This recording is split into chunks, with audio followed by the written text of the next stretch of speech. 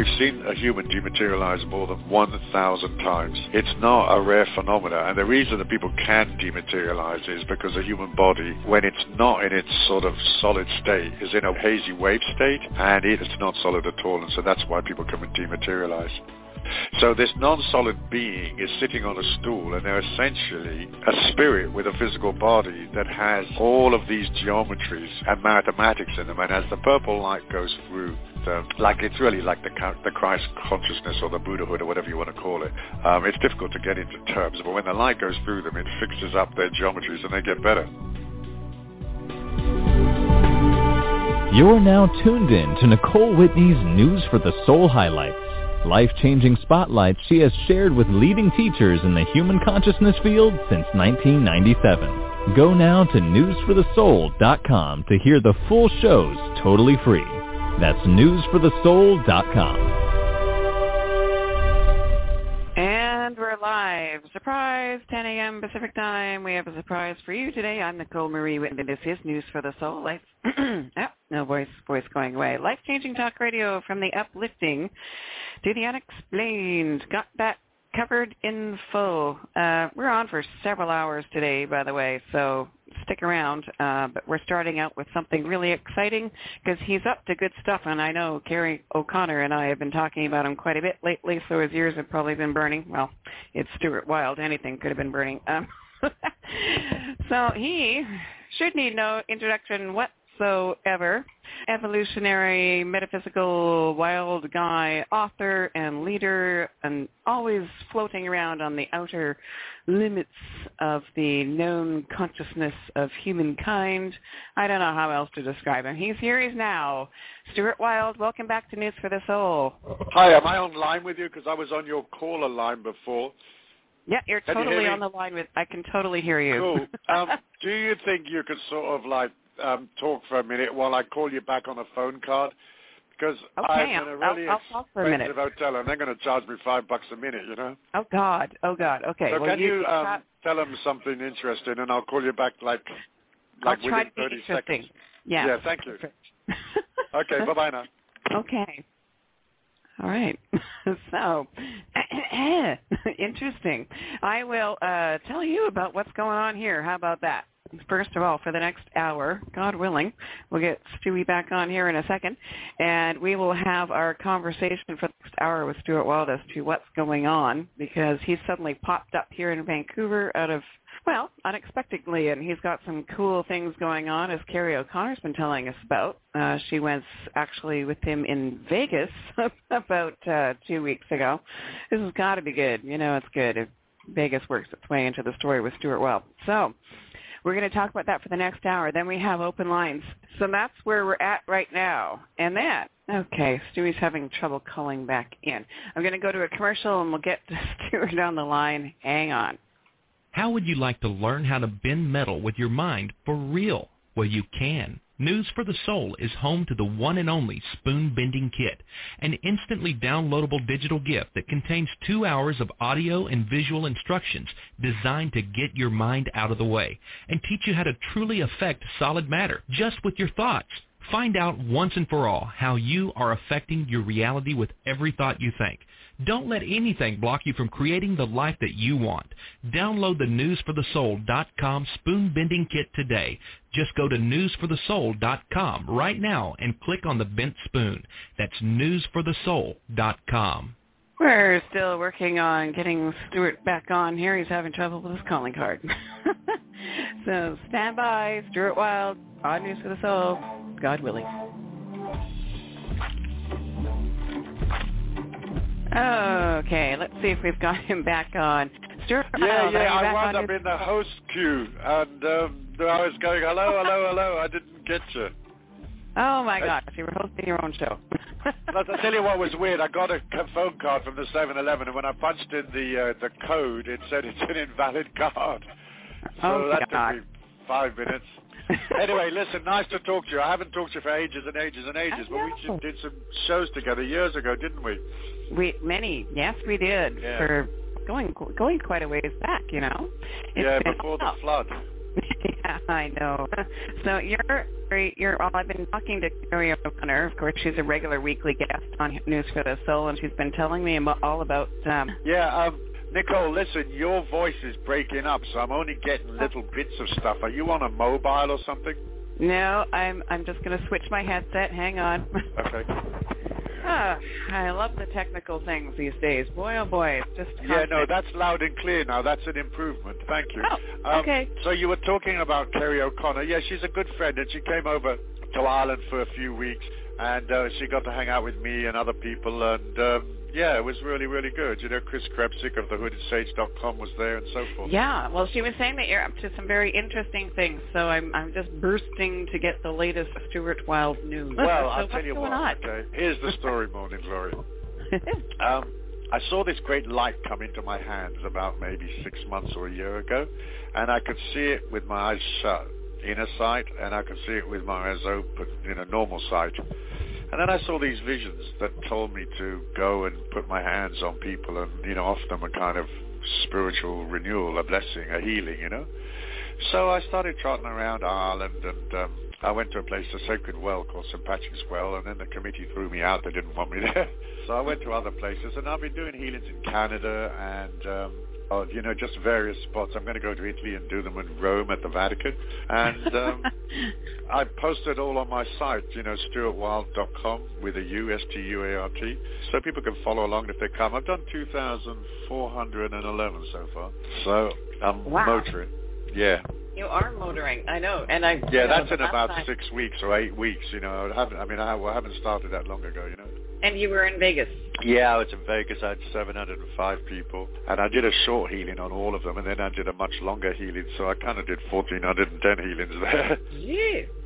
So tell me about the healing itself. What is it? What's going on? Well, what it is, I have to back up and tell you something else. Like 2.5 years ago, I saw this light. I was in Vancouver, actually, on the water, an apartment on the water, facing Granville Island, and I saw this light appear in the room, and it was strobing all around the room. It looked like an oval football, and it was going ping, ping, ping, ping, ping, and it was there for like 5 hours. And I saw the Christ consciousness and the solar logos and hosts of angels, many things, And at the end of that series of visions, and there were 4 other people in the room, they saw it as well. I got stigmata through my hands and my feet, and it's the sensation of nails or skewers going through your skin. It's extraordinarily painful, and it's been raging for like 2.5 years. It's eased off a little bit now, but it's still going. And it was really, really strange. I really didn't know what was happening, but I was very calm and composed, and I saw visions and stuff that helped me. And it was after the sort of pain of this stigmata thing for 2.5 years that the light came into my hands. So it wasn't sort of like imagined or hold on a second, I don't know how to operate this bloody system. Hold on a second. Oh God, if I cut you off, I don't dare cut you off. Can you hear that phone ringing? I can hear, but you know what? That's very good. Just let it ring, okay. Yeah. Yeah, because I haven't got a clue. how to operate these things. We don't want to lose you now. It's just... No, I'm totally technologically challenged. I mean, I can't work a toaster, Anyway, it was after the stigmata came and went. I mean, it went day and night for 24/7. And sometimes it was so excruciating, I'd have to lie on my bed and sort of meditate my way through it for an hour. Anyway, then after all of that, the light came. And essentially, it's a purple light, and it goes inside people, and it changes their fractal codes. It changes their geometries and the mathematics of their body, because humans are essentially lots and lots of little boxes, like pixels on a photograph, and those boxes contain codes like geometries and mathematics and tubes, And so this light goes through the person, and where there's black, let's say, because they have some dysfunction in their body, it changes the code from black to purple, and they get better. And I've done healings on leukemia and brain tumors and asthma and autism, gout. I published on my site a few days ago, and 25 other diseases. But when I'm working on them, I don't know necessarily what's wrong with them. They may be troubled, psychiatrically troubled. I got one guy out of an insane asylum, and he called me from the asylum, and I told him what to tell the doctors to call him into letting him out, and he did that, and they let him go. And then he came to Ireland, and he stayed with me, and I did a healing on him. I mean, he was absolutely demonically possessed. He was completely round the bend. And he was cured, and he went off to Switzerland and got a lovely job at $120,000 a year. Well, you have been busy. Yeah. So, why is this happening, first of all? Well, my old teacher said 40 years ago that when this great darkness falls upon the world, because he knew all about the fascists and all this stuff that's going on now with, their arrests without trial and wars and all that stuff. He said when all that darkness comes around, which it has to come around because the human shadow has to come out and people have to see how ugly it is. He said that when the shadow and this darkness falls upon the earth, that the eternal Tao and the feminine spirit would come back to earth and as to compensate for the darkness. And so I think that why now is because the world is going ever more degraded and ever more, broken down, and it's just being ruled by these sort of fascists that are not even American. I mean, they come from another place. Are you there, Nicole? I'm here. Are you there? You have to say something now, like, well, that's jolly boring shit, or something like that. I don't know what. Say whatever you want to say. Well, hasn't the darkness always been here? We're just seeing it now? I mean, do you mean the fall? Yeah, I mean, it certainly was here. It was certainly here during the war and stuff like that with Hitler. And before, in the Dark Ages, before. I would think it was here. Yeah. But for some reason, we're approaching the end time, and so this is a sort of final phase, a recapitulation of evil, and then a recapitulation of the Christ consciousness, the solar logos, and goodness. And the solar logos is essentially a celestial light, and I was watching it like a couple of years ago, and I saw it coming into land, and when it landed, I translated it into this massive electrical transformer that was the size of like a small house. But essentially that light is here now, and the Christ consciousness is in there, and the Buddhahood, and the light of the gods and the angels and the feminine spirit and Gaia, it's all there inside this solar logos. And so it landed, and now we get the benefit from it. All right. So did this light or this vision, did it just come to you? No, other people have seen it, like many have seen it, and sometimes they write emails and explain what they've seen and so forth. And Chris Krebsick, thehoodedsage.com, he writes about it, and it's a common thing. I mean, there's many visionaries and psychics and teachers that can see that light now. It's common to all of us. It's not an exclusive anything, So what do you, are other people doing healings with it? That I don't know about. I've got no idea, because there was a doctor that came to me, and I held his hands for 20 minutes, and then he went off and did healings, and he cured a lady of multiple sclerosis by just putting his hands upon her. And she went off to the hospital, and she had a scan, and the lesions in her brain weren't there anymore. So I have transferred it to two people by just holding their hands, and the doctor was the most spectacular transfer. But yeah, there's no exclusive anything, I mean, it's the Christ consciousness. It's everywhere, Mm-hmm. Wow. Well, Carrie came on and she said that she was blown away because you cured something in her head or something the first time that she got together with you. So she's been going on about it ever since. Well, she had something in her hand that was becoming infected, and she would have had to go to the hospital for antibiotic injections. And after the healing, it wasn't there anymore, and so she was happy. Carrie was, yeah. You're now tuned in to Nicole Whitney's News for the Soul highlights, life-changing spotlights she has shared with leading teachers in the human consciousness field since 1997. Go now to newsforthesoul.com to hear the full shows totally free. That's newsforthesoul.com. Yeah, well, it's miracles, but it's not really miracles because it's mathematics, it's geometry. So the purple geometries and the purple mathematics go through the person's body in the space of a few minutes, and it just changes the geometry of the septic finger, or it changes the geometry of the leukemia or the cancer or whatever else is, So all of those things have a geometry. They have a fractal code, like the Mandelbrot set. It's all a series of geometries and fractals. We're not solid beings. I've seen a human dematerialize completely, myself and others. We've seen a human dematerialize more than 1,000 times. It's not a rare phenomena, and the reason that people can dematerialize is because the human body, when it's not in its sort of solid state, is in a wavy, hazy wave state, and it's not solid. It's not solid at all, and so that's why people can dematerialize. So this non-solid being is sitting on a stool, and they're essentially a spirit with a physical body that has all of these geometries and mathematics in them, and as the purple light goes through them, like it's really like the Christ consciousness or the Buddhahood or whatever you want to call it. It's difficult to get into terms, but when the light goes through them, it fixes up their geometries and they get better. So I know you were having events where you were trying to train people to see that dematerialization for a while. Were people able to see it? Yeah. That's why there's 1,000. That's why we've seen it for 1,000 times, because 200 of us have seen it 5 times each. Let's say, How do we see it without being able to train with you personally? How do I see someone dematerialize? Well, I can't guarantee that somebody that hasn't trained with me can see it, because I don't know where they're at and what they believe and, how balanced they are and so forth. But the inner side comes from softness. It comes from kindness and calm.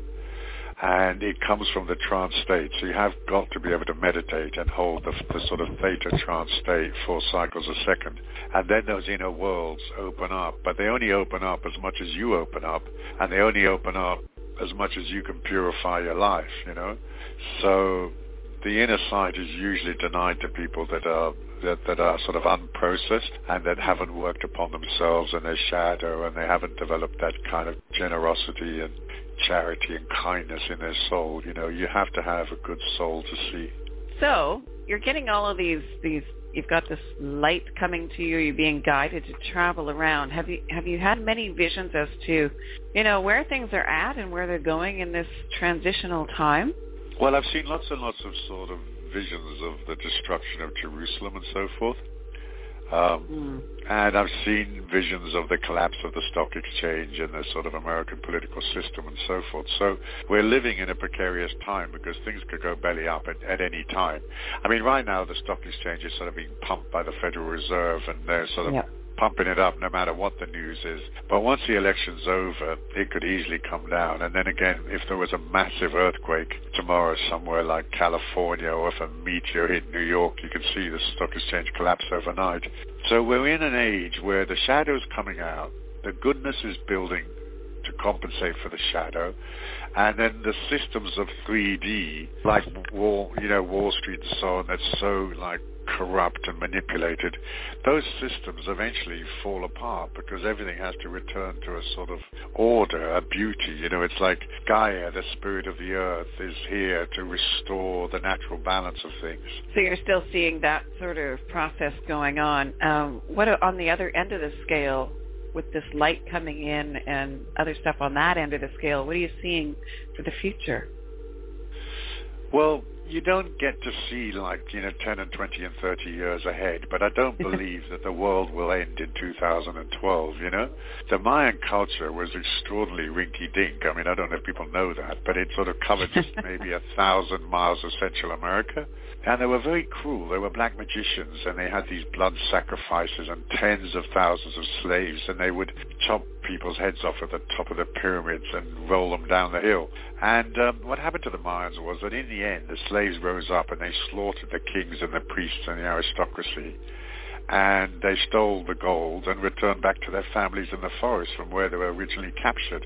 So the Mayans couldn't really foretell their own demise, and they couldn't foretell that karma would find them and they'd all be rubbed out. And the fact that their calendar ends in December 2012 is completely irrelevant. So I've seen visions of 2016, so we're definitely going to get past 2012. Well, we're on the same page there, that's for sure. I love that. Rinky-dink. There you go. Yeah. But what is your most immediate communication? I mean, you're being guided to go to all these places. You're going to the Vatican. When's that happening? And how do you think that's going to go? I'm doing healings in Italy, in Turin, on October the 14th, and I'm in Volterra on October the 16th. And I'm just waiting to confirm with a contact of mine in Rome. So I would say October the 18th I'll be in Rome, right there in front of the Vatican, where the obelisk is. And how do you think that's going to go?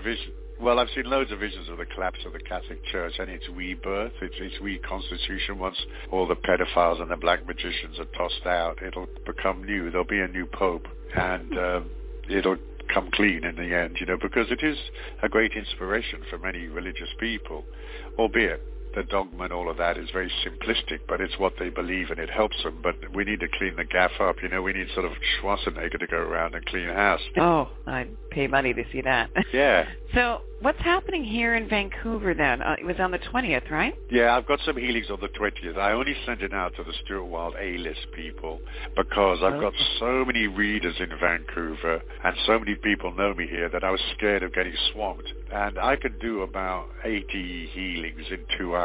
And I didn't want 500 people coming, so I didn't post it to my site. Now, it's faintly possible, and I have pre-booked the rooms that I've had to rent for Saturday afternoon. And if I go ahead with Saturday, I will post it on my stuartwilde.com site Thursday night. But the Thursday healings are just for the people that I emailed on the A-list because I was scared, man. I was scared 500 people were going to show up, Which totally could happen, yes. Which could easily happen, and I just don't want to disappoint people, and I don't want them getting angry, and I don't want them jostling and fighting each other. And, there's only a limit to how many I can do. When I do the healings, I usually do 2 hours, because when I put my hands on people, I have to concentrate ferociously. If I have any slight interruption in my mind, I have to start again. So if I'm doing a healing and I suddenly think, oh my God, did I leave the iron on? I have to start again. So then to concentrate, on 80 people for 2 hours is quite a sort of effort. And I find that at the end of the 2 hours, I'm really fried and I can't really go on much past that. I can sometimes take a half-hour break and then do 1 more hour, but I'm limited to how many I can do at any one time. This is the first time you've been guided to do healings, isn't it? Yeah, I used to do some in the past, but they were all like more people with psychological problems or people that were demonically possessed. I've done like about 40 or 50 exorcisms.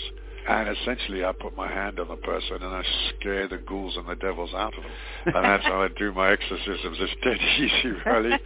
It's like baseball backcountry, So, yeah, this is the first time that I've been sort of shown, the healing thing. But again, it came from the stigmata. And when I tell people, hey, I've got stigmata, they look at me really blank and start twiddling with their dress, looking up to the sky. They don't really know what I'm talking about. But it's the sensation of nails going through your hands and your feet. Why do you think it would come through for you in that kind of way? I mean, oh, look, I've asked that why me question, and it's kind of irrelevant, really, because, it's like, and, why did it go to Padre Pio? I don't know. I mean, perhaps, I don't know. There was reasons for it. There must be some sort of higher reason, but mainly it's because I can handle the pain, and I'm willing to go out and do the work afterwards. So I would say that those were the 2 main reasons. Huh. Because somebody else, if they got it, they'd panic, and they'd be in hospital, and the doctors would say, we don't know what's wrong with you, and they would go into sort of a psychological, psychiatric mess with that kind of pain going day and night. So I think because I can handle the pain and because of meditation and trance and so forth, that's why I got it, but I don't have any other reasons. I mean, I wasn't shown any particular reason. That's actually very true, isn't it? I mean, we would have a quote-unquote normal reaction if we weren't, really prepared. And your health is good? Yeah, I'm very strong. I've got a lot of stamina, so I'm okay. Are you able to heal yourself when things come up, or if they always, come up? Yeah, always, every time. Yeah, if I have, let's say, I don't know, a pain in the gut or something, I just mentally put my hand inside my body and I say a couple of little sort of prayers. Because when I do the healings, Nicole, I watch for these purple hands to come up, like a vision of a purple hand, and I watch for them to come up 9 times. So when I'm touching somebody on the shoulders, I watch for those visions to come up, the purple hands. They come up. Once they've come up 9 times, the healing's over. So that can be like in 15 seconds, they can come up 9 times. But then I go on and I do some protection prayers and stuff as well, beyond the actual healing. But yeah, I can sort of do the healings in 15 seconds. And then when I have a problem, like I had a sort of indigestion pain across the top of my chest a few days ago, I just put my hand inside my own body and I pull it out and that's it. So how much is it driven behind your own intentions and attention, and how much is coming through you from somewhere else? Well, I don't know. I can't sort of be particularly accurate on that. I don't know. But I don't charge for the healings that I do, and I do not accept donations. So there's no sort of ulterior motive on the financial front. So I've done 2,411 healings free of charge. I don't charge people. Now, when people come to a gig and there's a big hotel and the promoters are paying $10,000 a day, they have to charge people to provide the space. Well, that's a different thing. But the street healings and all the other healings I've done, I've never charged anybody ever. And I never will. I'm just not allowed to charge, and I don't want to charge because I don't want a person sitting on the stool thinking, how much money have I got to give this git? And will a tenner do, or should I give them $50? You know, I don't want them thinking like that. I want them to concentrate on their salvation, their redemption. I call it the spiritual healing, the second chance. And it's like, hey, you know, do you want to be absolved, and do you want absolution for your illnesses and your, you know, disquiet and your pain? Because here it is, and it isn't going to cost you anything. So what's my intention? Well, my intention actually is to flee to the pub and not come back. So, because it's a lot of hard work. It's expensive flying around and driving around to the various locations, and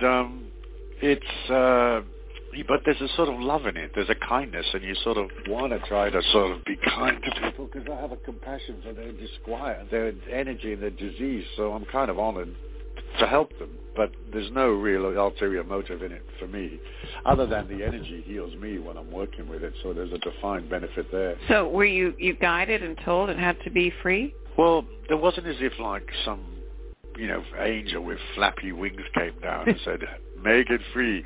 It's just instinctively I felt like, hey, I didn't pay for these hands. I didn't pay for this light. I just got this light from the solar locus. It was given to me after a certain couple of processes I had to go through. And it's not fair that I charge people for it because I never paid for it in the first place, you know. And, you know, with the economy being as it is, I mean, how much can you charge a person? Okay, let's say they've got leukemia, right? I met a bloke in a pub that had leukemia, and I did a healing on him, and he was cured. And he went to the hospital, and they said his leukemia was non-detectable. They couldn't find it. Okay. When he's sitting there on the stool, he doesn't know who the hell I am. How much is he going to donate? Like $5, $10? What's, you know, leukemia worth, you know? And then later on, perhaps after he was healed from leukemia, he might want to donate, I don't know, $100 or $10,000. But I just don't want people getting into all that mess. You know, here's the light. It's free of charge. I got it for free of charge, and you can have it for nothing. So how long do you think you're going to be traveling around doing these healings? I don't know. It could be 5 or 10 years, you know. Wow. Because I know you particularly are not a big fan of air travel. Well, only because, you know, I've been like 62 times around the world, the equivalent thereof, and I've been to 61 countries. And, you know, when you have to go through the airports and the security and all that stuff and the pat-downs and stuff, one guy put his hand down with trousers, you know, at the airport, one of those TSA guys. And I said to him, I said, look, sir, any more of that, I'm going to have to charge you entertainment tax. Now, will you knock it off? You got your hand down on bloody trousers. You're not allowed to touch me, will you? Now, F off and leave me alone. You know? So that stuff's, you know, very disturbing. And if I was a wealthy man, which I'm not, I'd have my own little plane and I would zoom around. But, yeah, I'm not a fan of air travel. I think it's very degrading. But, hey, how are you going to get to these various places, you know? I can heal radiation in people, Nicole. So I was thinking of going to Japan. I was just going to say, is that on your travel plans then, Japan? Well, I'm thinking about it. I mean, I don't know anything about Japan, and I don't even know if I have any... Oh, I know I've got Japanese readers, but I'm not really linked into people in Japan. But when people come to the healings, I test them with a Geiger counter, and we just run it across the front of their body. And we get these readings off of them for their, you know, the amount of radiation they're giving off. And on our Geiger counter system, about 30 to 40 clicks is normal, and past 60 is abnormal. So this lady came along, and she was German, and she had a reading of about 66, and I did a healing on her, and then I retested her, and she was down to 45. And then a young boy came to see me in Cranbrook, BC, and he had a reading over 60, and again, he went down to like 38, 40, something like that after the healing. So somehow this purple light and the fractal codes goes through the body and removes some of the radiation and restores the person back to normal. So yeah, I might go to Japan. I don't know. It's difficult. I don't really know any people there, you know. Well, I'm sure someone's listening. We have listeners there in Japan, and who knows? Is there a guidance coming through with this purple light? I know there's no flappy wing angel, but I just keep getting pulled back there. Yeah, no, I mean, yes, there's a guidance in the sense that I see these visions, and a lot of them are quite technical, and quite a lot of them are technological. You know, they're complex mathematics to try to understand. It's not like I have to necessarily clunk the numbers, but I've got to understand what the pictures mean. And a mathematical formula or a geometric pattern is a code, so you have to understand what it's actually saying. And so, yes, there is a guidance trickling through. But there isn't a sort of spirit guide or Jesus or, you know, Kudhumi or Bongo Dongo, the famous Tibetan. They're nothing. No, it's just information. So I sit there, and sometimes I pray, of course, you know, and ask questions. But essentially I'm praying to the four walls. So I'm going, hello, walls. Now, how do you feel about healings in Zambia next week, you know, whatever? And then the information comes flying in. So essentially, it's information that it may come from some, I don't know, highfalutin spiritual place, but it doesn't seem like that to me. It just seems like visions that I see that emanate from my higher self. Mm-hmm. Which is probably exactly the same thing. I'm sorry, Nicole? Which is probably exactly the same thing, just semantics and different ways of seeing it, right? Yeah, it's exactly that. It's not like, I mean, I've seen hundreds of visions of Jesus. I mean, I saw one 3 days ago. And sometimes he's doing strange things. Like I posted on my site that I saw a vision of Jesus with a pig. And a pig is a symbol of the end time. Because when we see an apparition in the sky of an upside-down pig, that's the end. So with him having the pig under his arm was a way of saying that he's a custodian of the end. But it says in Revelations that he's Alpha and Omega. He's the beginning and the end. But it was a reassuring vision to think, well, it's all going to be all right. Wow. You're now tuned in to Nicole Whitney's News for the Soul highlights. Life-changing spotlights she has shared with leading teachers in the human consciousness field since 1997. Go now to newsforthesoul.com to hear the full shows totally free. That's newsforthesoul.com. Yeah, did I answer your question or did I just ramble around it? I can't quite figure it out. I have no idea. Okay. Are you still writing? Yes, I am, yeah. At the moment I'm working on an upgrade of a book I wrote in the mid-90s called God's Gladiators. And it wasn't published by my publishers Hay House or Random House or any of the other publishers that I've had contracts with because the book was quite controversial. But so it was published by a very small American publishing company. A man called Mark Ellis published it, and now I'm going to do a sort of an upgraded version and publish that. So I'm going to renew that book because it was actually, other than Plum Red, which is my latest book, it was the best book I ever wrote, God's Gladiators. It was intriguing indeed. I remember speaking to you. That's the one you wrote in a remarkably short time, isn't it? Yeah, I saw this being that appeared at the end of my sofa in Australia, and she had this digital fractal golden eye with sort of golden circuitry in her eyes. And she showed me the destruction of Jerusalem and several other visions. And then I got this feeling that she wanted me to write a book. And so I started the book at 11 o'clock on Sunday night. And I wrote it and finished it at 5 p.m. on Thursday afternoon. So Monday, Tuesday, Wednesday, less than 4 days. And that was it. I wrote for 23 hours a day, and then I would have a steam bath and a cup of coffee and an egg sandwich, and I'd meditate for 20 minutes, and then I'd write for 23 hours again. So I wrote the book in 4 days, more or less non-stop, with 4 hours rest. Steam bath and an egg sandwich. That's it. Steam bath, egg sandwich, and a cup of coffee. Yeah. That is amazing. Wow. Okay, so when that revised version going to be ready for us? Well, it'll be done in a week or two, and then it has to go to the printer. I mean, before Christmas we should have it, you know. And then I'm thinking about one more book. I mean, I've just bought out a book called Plum Red, which people say is very beautiful. I mean, it's not for me to say it's beautiful, but people say it's very beautiful. And it's sort of spiritual teachings presented as stories from the time of like 250 to 500 BC. And it's stories of the Taoist sages and one particular order of Taoist sages that were known as the sages of the plum red robes. And so that's why the book's called Plum Red. But it's not in the shops at the moment because we're having difficulty getting distribution and so forth. But if people click it, they'll find it. We have another site called the sacredtearsofgaia.com, and they can buy it mail order from there. Excellent. I just want to remind people, because I'm getting 8 million emails here, it's all linked up on our homepage. Oh, newsforthesoul.com. You've been here a while, off and on, over the years. Many times we've talked, intriguing conversations, many times. And, I got to say, I think you're one of my favorite human beings. Thank you very much. That's very kind of you. How long are you in Vancouver for? Oh, I've been here for 3 weeks, on and off, and I've been around to Cologne. I did a bunch of healings in Cologne and Cranbrook and so forth. So I'll probably be here like a week, 10 days more, and then I have to flee because I've got to go work. Got to go to work.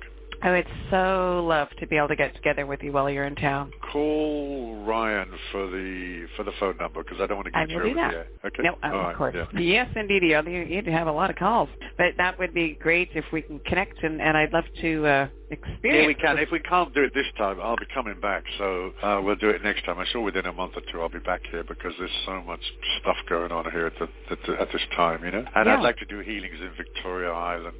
Is that what it's called? No, what's it called? Vancouver Island, isn't it? Yeah. Vancouver Island, yes. Yeah. Very nice. Do you get drawn where the healings are needed most? I think there is some inner system that draws me to places, but I'm not aware of it, Very interesting. Well, I might get an impulse.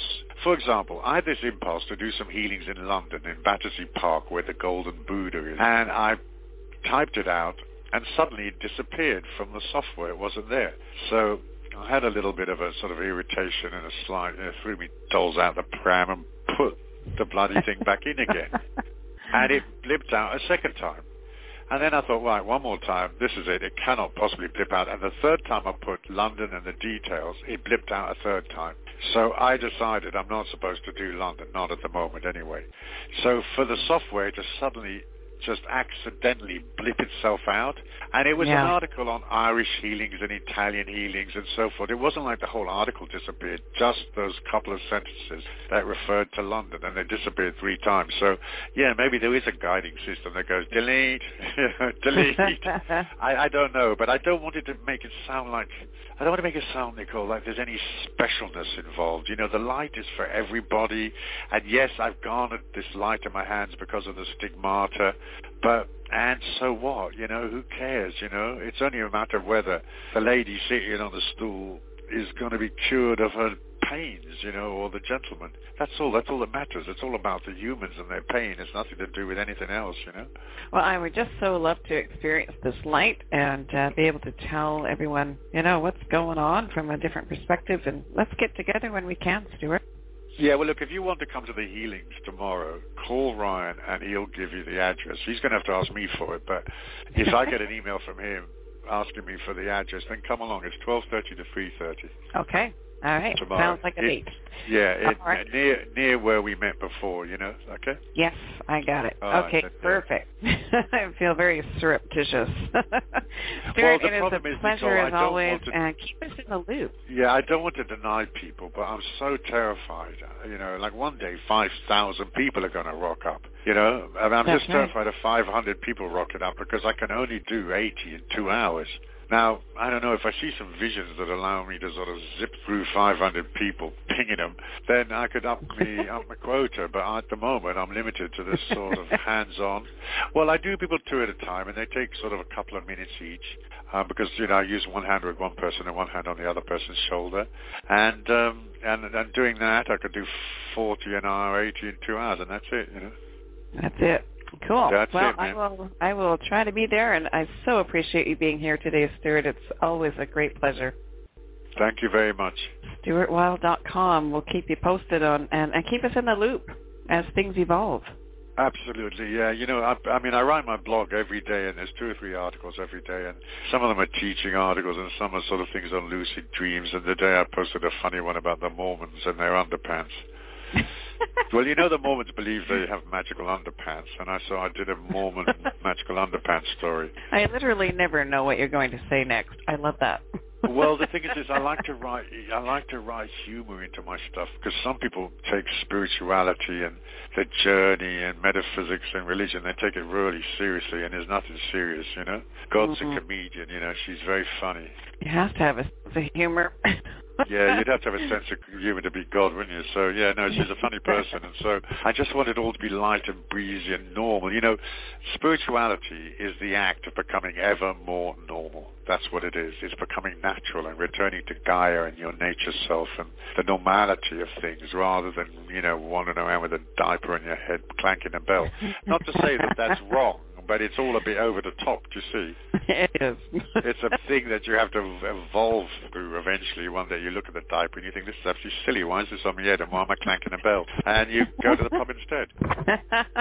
There you go. Stuart Wells. In a nutshell. Thanks, Stuart. Yeah, bye-bye now. We'll see you soon. All right, stick around. We're just getting started today.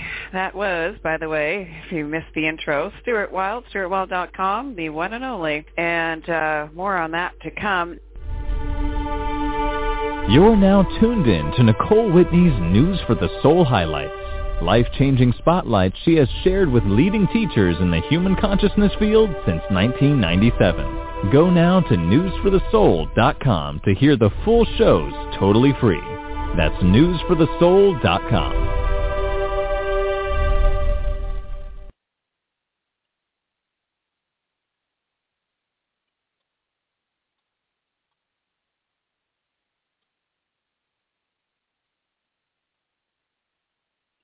Hello, everybody. Welcome to News for the Soul. This is Daniel Brinkley.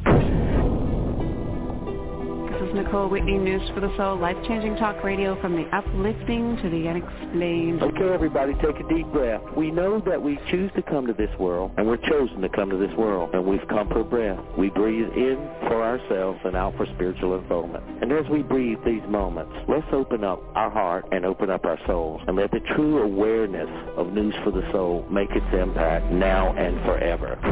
I'm kind of having my own 2012, Nicole. There's a real energetic change going on, and a whole new era of my life is opening up, and I've waited for this for a long time. When you have one after the other, it's like, all right, bring them on, whatever, because they ain't going to stop me. You know, I ain't going to be stopped, so throw everything you like, you know, and it doesn't matter, you know. Some of these scientists, the ones that understand that the carbon dioxide causes global warming scam is a nonsense, they are utterly incredulous at how obvious it is what the real cause of global warming is while it's being completely ignored. It's on that lie, provably so, that all these new laws, taxations, changes, impositions are being justified. We ain't seeing anything yet. I'm not having it. I am not showing up. I will not shut up. And if what I'm saying is true, why should I? No matter what people say about you. It doesn't matter. It's an illusion.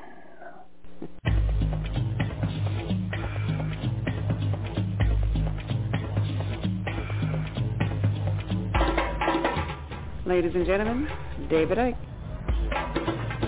Well, it's been a while since we've talked. Well, I've been in bunker, mate. You know what I mean? I've been in my bunker using this new book. Well, I want to find out about the new book, obviously, okay, and a little bit about filling in the blanks. I've had people writing me over the last year and a half going, is David okay? Is everything going all right? And so, you know, we want to address that. So all right. Why don't we start there before we get to the book and the new stuff? Okay. As far as, how are you?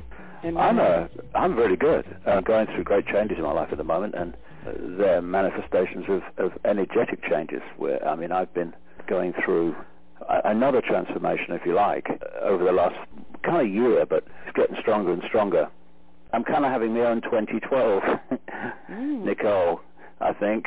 There's a real energetic change going on, and a whole new era of my life is opening up, and I've waited for this for a long time, because the last phase, which I guess began around 10 years ago, has been real tough, and it's something that's been very difficult to get through sometimes, despite producing all the books. You know, it's been my most creative period of my life, but it's been a real challenge in many ways, and the challenges continue. But you know, life is about not so much challenges, but the point from which we observe them.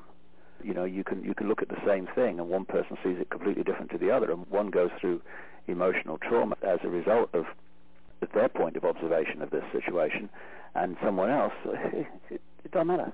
You know, just get on with your life. It's not the problem you think it is.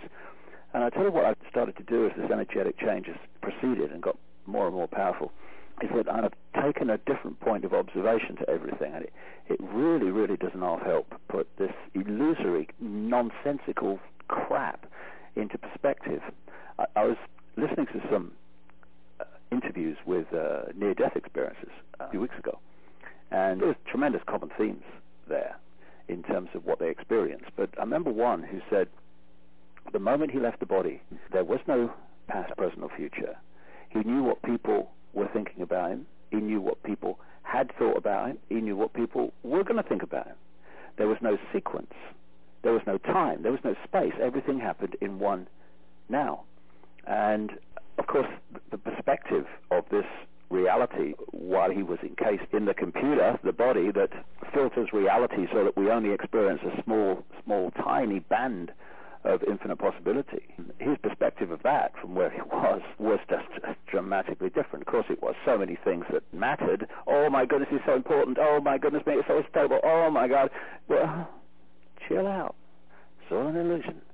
So I'm more and more putting my point of observation there of this world rather than my point of observation being how you're supposed to, in emotional and mental terms, react to certain things. Another thing that I do, it makes people sometimes difficult to understand why I do certain things, is the point of the whole thing that I'm doing is to put before people information and understandings that will allow them to have another view of reality. Don't mean they have to believe it, but at least it will be put before them. And at the end of my life, the end of this illusory experience, how I will look back from that point of view where that near-death experience was will be very different to the way that people would perceive life as they live it as they go through. And what I mean by that is I will be saying to myself, did I do what I set out to achieve? Did I do as much as I possibly could? And if the answer to that is yes, then, I'll feel good. Yeah, okay, yeah, I'm pleased about that. But what tends to happen is we get caught in irrelevancies and diversions, and we get pulled from that absolute focus. This is what I've come to achieve, and this is what I'm going to do, and this is going to take my priority. Things that some would think were important in terms of, relationships, whatever, to me, they're just part of the illusory journey. And okay, you learn from them, and you can enjoy them or not enjoy them or whatever, but the focus of my life is first and foremost to put before people information that they don't normally receive. Because when we leave this world and we look back from that vastness of perspective comparatively, it's not, did you say the right thing to this person? Did you go to the right place here? All that stuff from the 5 sense point of view. It's, are people in that 5 sense reality in an Orwellian state? Are their children being microchipped at birth? Are they being completely disconnected from their infinite multidimensional self? Or has a contribution been made to stop that happening so that people can experience this reality, and it's just a reality and we can experience it and have a good time, but in freedom of thought, in freedom of action, in freedom of living your perspective, rather than being born into an Orwellian world of machine-like control. That's where I come from. I come from that perspective of I'm going to do what's best for this work, whatever you want to call it, at all times. And that makes me live my life with a different set of values in terms of, what priority in my life and what's not. And it's interesting how, as you mentioned, we go through these changes and awakenings, and it's not like the other stuff necessarily goes away. You just see it differently. Yeah, exactly. But it's still there. Then maybe amplified even. How is the court case thing going? Well, that runs on, and it's enormously expensive. I've had people come into my life in this cycle of 10 years, and it's been an interesting, from the perspective I am now, to look back and see how the people, first of all, vehemently say how passionate they are in supporting what you're doing. And, this information's got to get out, and it's all fantastic, and oh my goodness, it's so important. And at the same time, they make your life and your ability to communicate that work more difficult than anyone else. And in this period now that I'm living through, these people and those influences, those energies are going out of my life, and this is all part of this transformation. We can see the problems we have as, oh God, everything's gone wrong, oh my goodness. Or we can say, hey, how do you make steel stronger, harder, more impossible to destroy?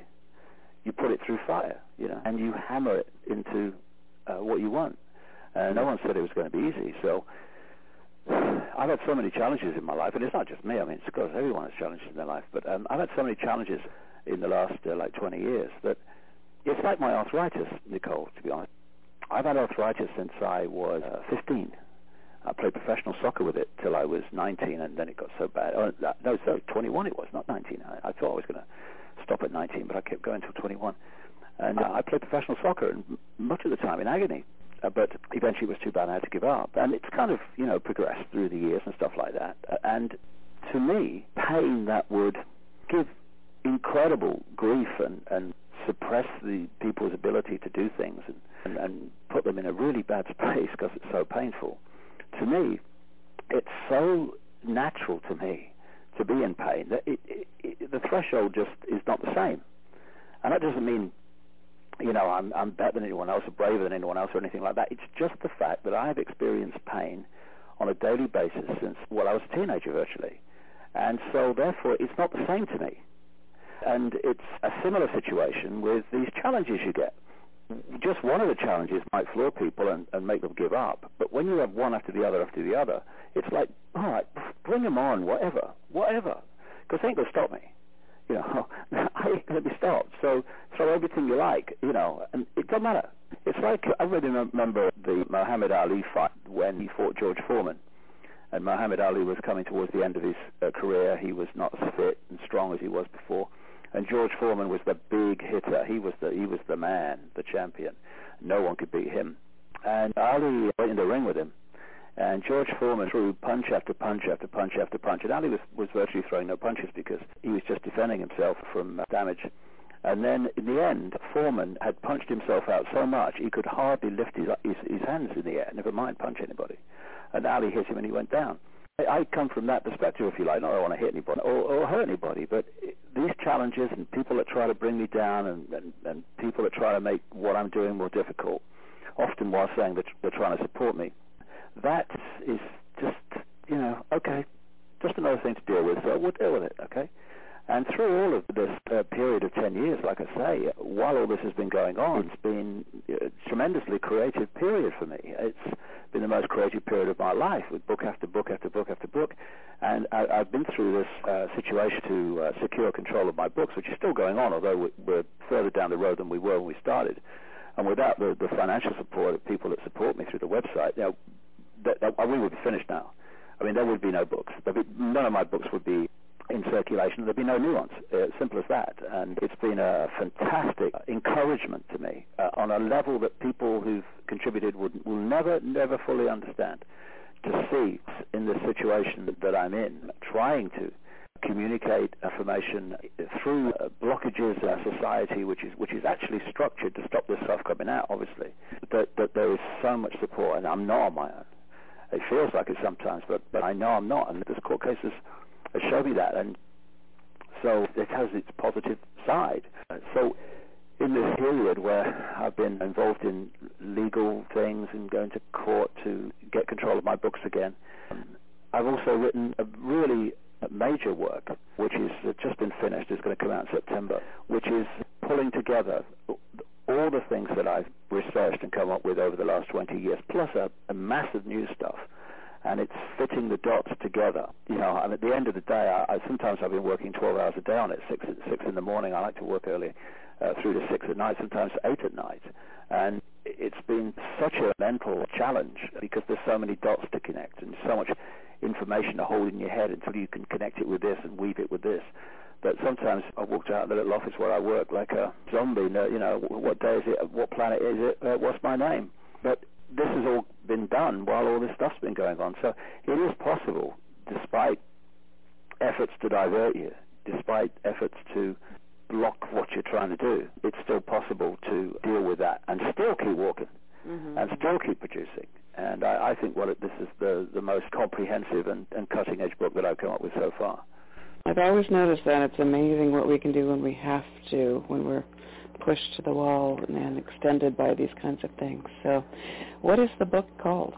Well, it's called the David Icke Guide to the Global Conspiracy, and the subtitle is Brackets and How to End It. And it's weaving together not just how the conspiracy works, but the nature of reality and how it's manipulated, how we create reality, how the body is a computer, and we identify with the computer as who we are when we're really consciousness.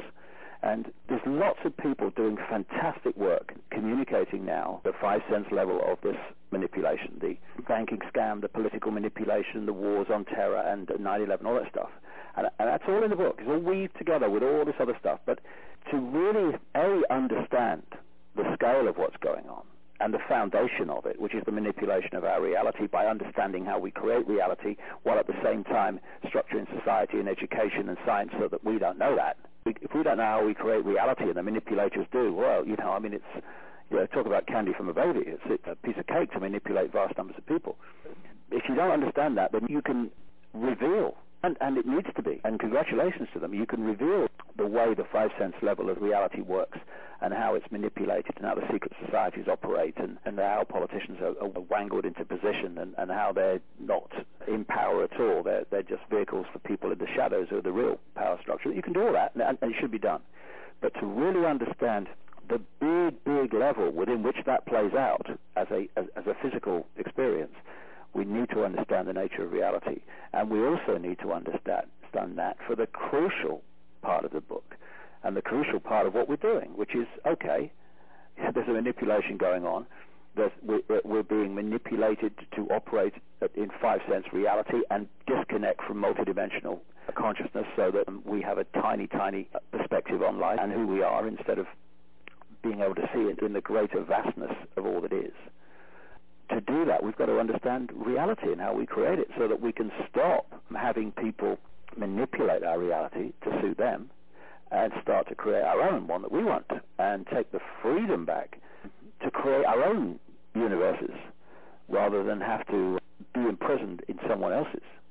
All that's in the book, and I'm so pleased with it because of the way the dots connect. And the more that I worked on it, and the more the dots connected, the more blatant and understandable became the way the world is structured today. Why things are done in certain ways, why they're structured in certain ways, why this happens, why that happens, why they do it that way. Once you get the bigger picture, you get the coordinates for who we are, where we are, and what's going on, then the world starts to make absolute sense, because it's so important that the pressure groups of various kinds that are challenging the environmental things, they're challenging banking scams, they're challenging the pharmaceuticals, government manipulation, they need to understand they're actually challenging the same force.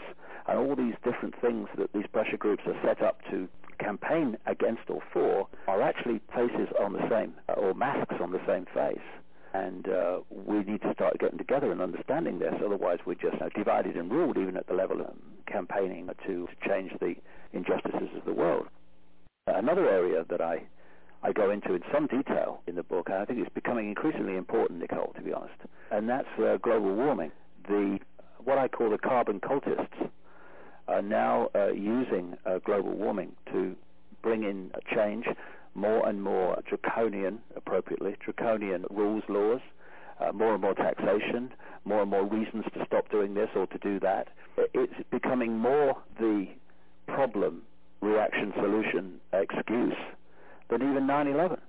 It's very, very important that people realize that, yes, the temperature is going up, but the lie is in the why. Why is it going up? It's going up not because of human carbon dioxide emissions. It's going up because the sun is generating more solar radiation. And when you hear the propaganda, the world's top scientists are all agreed. No, they're not all agreed. The United Nations panel on climate change is actually a political organization. And many, many, many scientists that were even involved in the reports don't agree with the conclusions that the report comes to, which have been communicated through an unquestioning media to the public, who get the impression that everyone's agreed. No, they're not. And the evidence is absolutely blatant and stunning that the sun is emitting more solar radiation, therefore it's warming. And that's why other planets, including Mars and others, are also getting hotter. Now, let me think. Now, also, these different planets in this solar system are all getting hotter at the same time. Now, what's the common theme? Do they have factories on Mars? Do we ever see a picture of that on Mars and things? Or what was it? What could it be? Maybe it's turbocharged trucks on Jupiter. Maybe that's what it is. It's the sun. Of course it's the sun. It's the common theme. And what a staggering thing, Nicole. What a staggering kind of conclusion to come to, that when the sun gets hotter, the planet temperature goes up. Have you noticed that? When you go out and the sun comes out, it gets warmer. I mean, this is some of these scientists are the ones that understand that the carbon dioxide causes global warming scam is a nonsense. They are utterly incredulous at how obvious it is what the real cause of global warming is, while it's being completely ignored. And when you look at the graph of what they call sunspot activity, when there's more and more energy being generated from the sun, I mean, some of these sunspots, these great explosions on the sun, some of them are as big as Jupiter. And the more sunspot activity that you see, the more solar radiation is being projected into the solar system, and the more the temperature goes up. And we had a situation hundreds of years ago where they had what scientists call the medieval warm period, when the temperature was higher than it is today. And so you say, hold on a second, I read history about the medieval period. I never heard anything about turbocharged handcarts. Did you ever hear about that? And the exhaust fumes coming out of flowers and stuff, I don't remember that. So what caused global warming in the medieval warm period? The sun did. And there was a period of great sunspot activity. Then sunspot activity started to fall until it reached the point where it was measured by an observer, a scientist called Maunder, and it's got the scientific name now, the Maunder minimum, when sunspot activity virtually not stopped, but almost was unmeasurable. And that's when we had, following the medieval warm period, what science calls the Little Ice Age. This is the Little Ice Age when you still see some of the pictures on Christmas cards back in the 1700s, when people were literally having ice fairs on the River Thames because it had frozen over. Then the sunspot activity started to increase, and the temperature on Earth started to rise. And it went up and up and up. And the graph of sunspot activity increase to Earth temperature increase is like they're connected by magnets. They are absolutely at one, the two of them. It went up, the sunspot activity and temperature, to 1940, at which point it fell, sunspot activity fell, and so therefore did temperature, from 1940 to 1975. So much so, Nicole, that the BBC in the early 70s were doing documentaries about the possibility of a coming ice age, and they were showing mocked-up pictures of London frozen under ice, and the great weather catastrophe was going to be an ice age. From 1975, sunspot activity started rising again, and so did Earth temperature. And both of them, one following the other, have gone on rising ever since until we reach today. Carbon dioxide is a minor greenhouse gas. 95% of greenhouse gases is water vapor. I've got a great idea. Let's ban water. Hey, let's have a kind of blockage on the amount of water we can produce. I mean, please. So you've got carbon dioxide being a fractional percentage of greenhouse gases, and the amount that humans produce is a fraction of that. Now, I'm not saying pollution's a good thing. This is where they divert you and change the point of the argument. I'm not saying that pollution's a good thing. It'd be great to have less pollution. Of course it would. But the question is not that in this case of global warming. It's, do carbon dioxide emissions cause the rising temperature? Because it's on that lie, provably so, that all these new laws, taxations, changes, impositions are being justified. And we ain't seeing anything yet. This theory is growing all the time.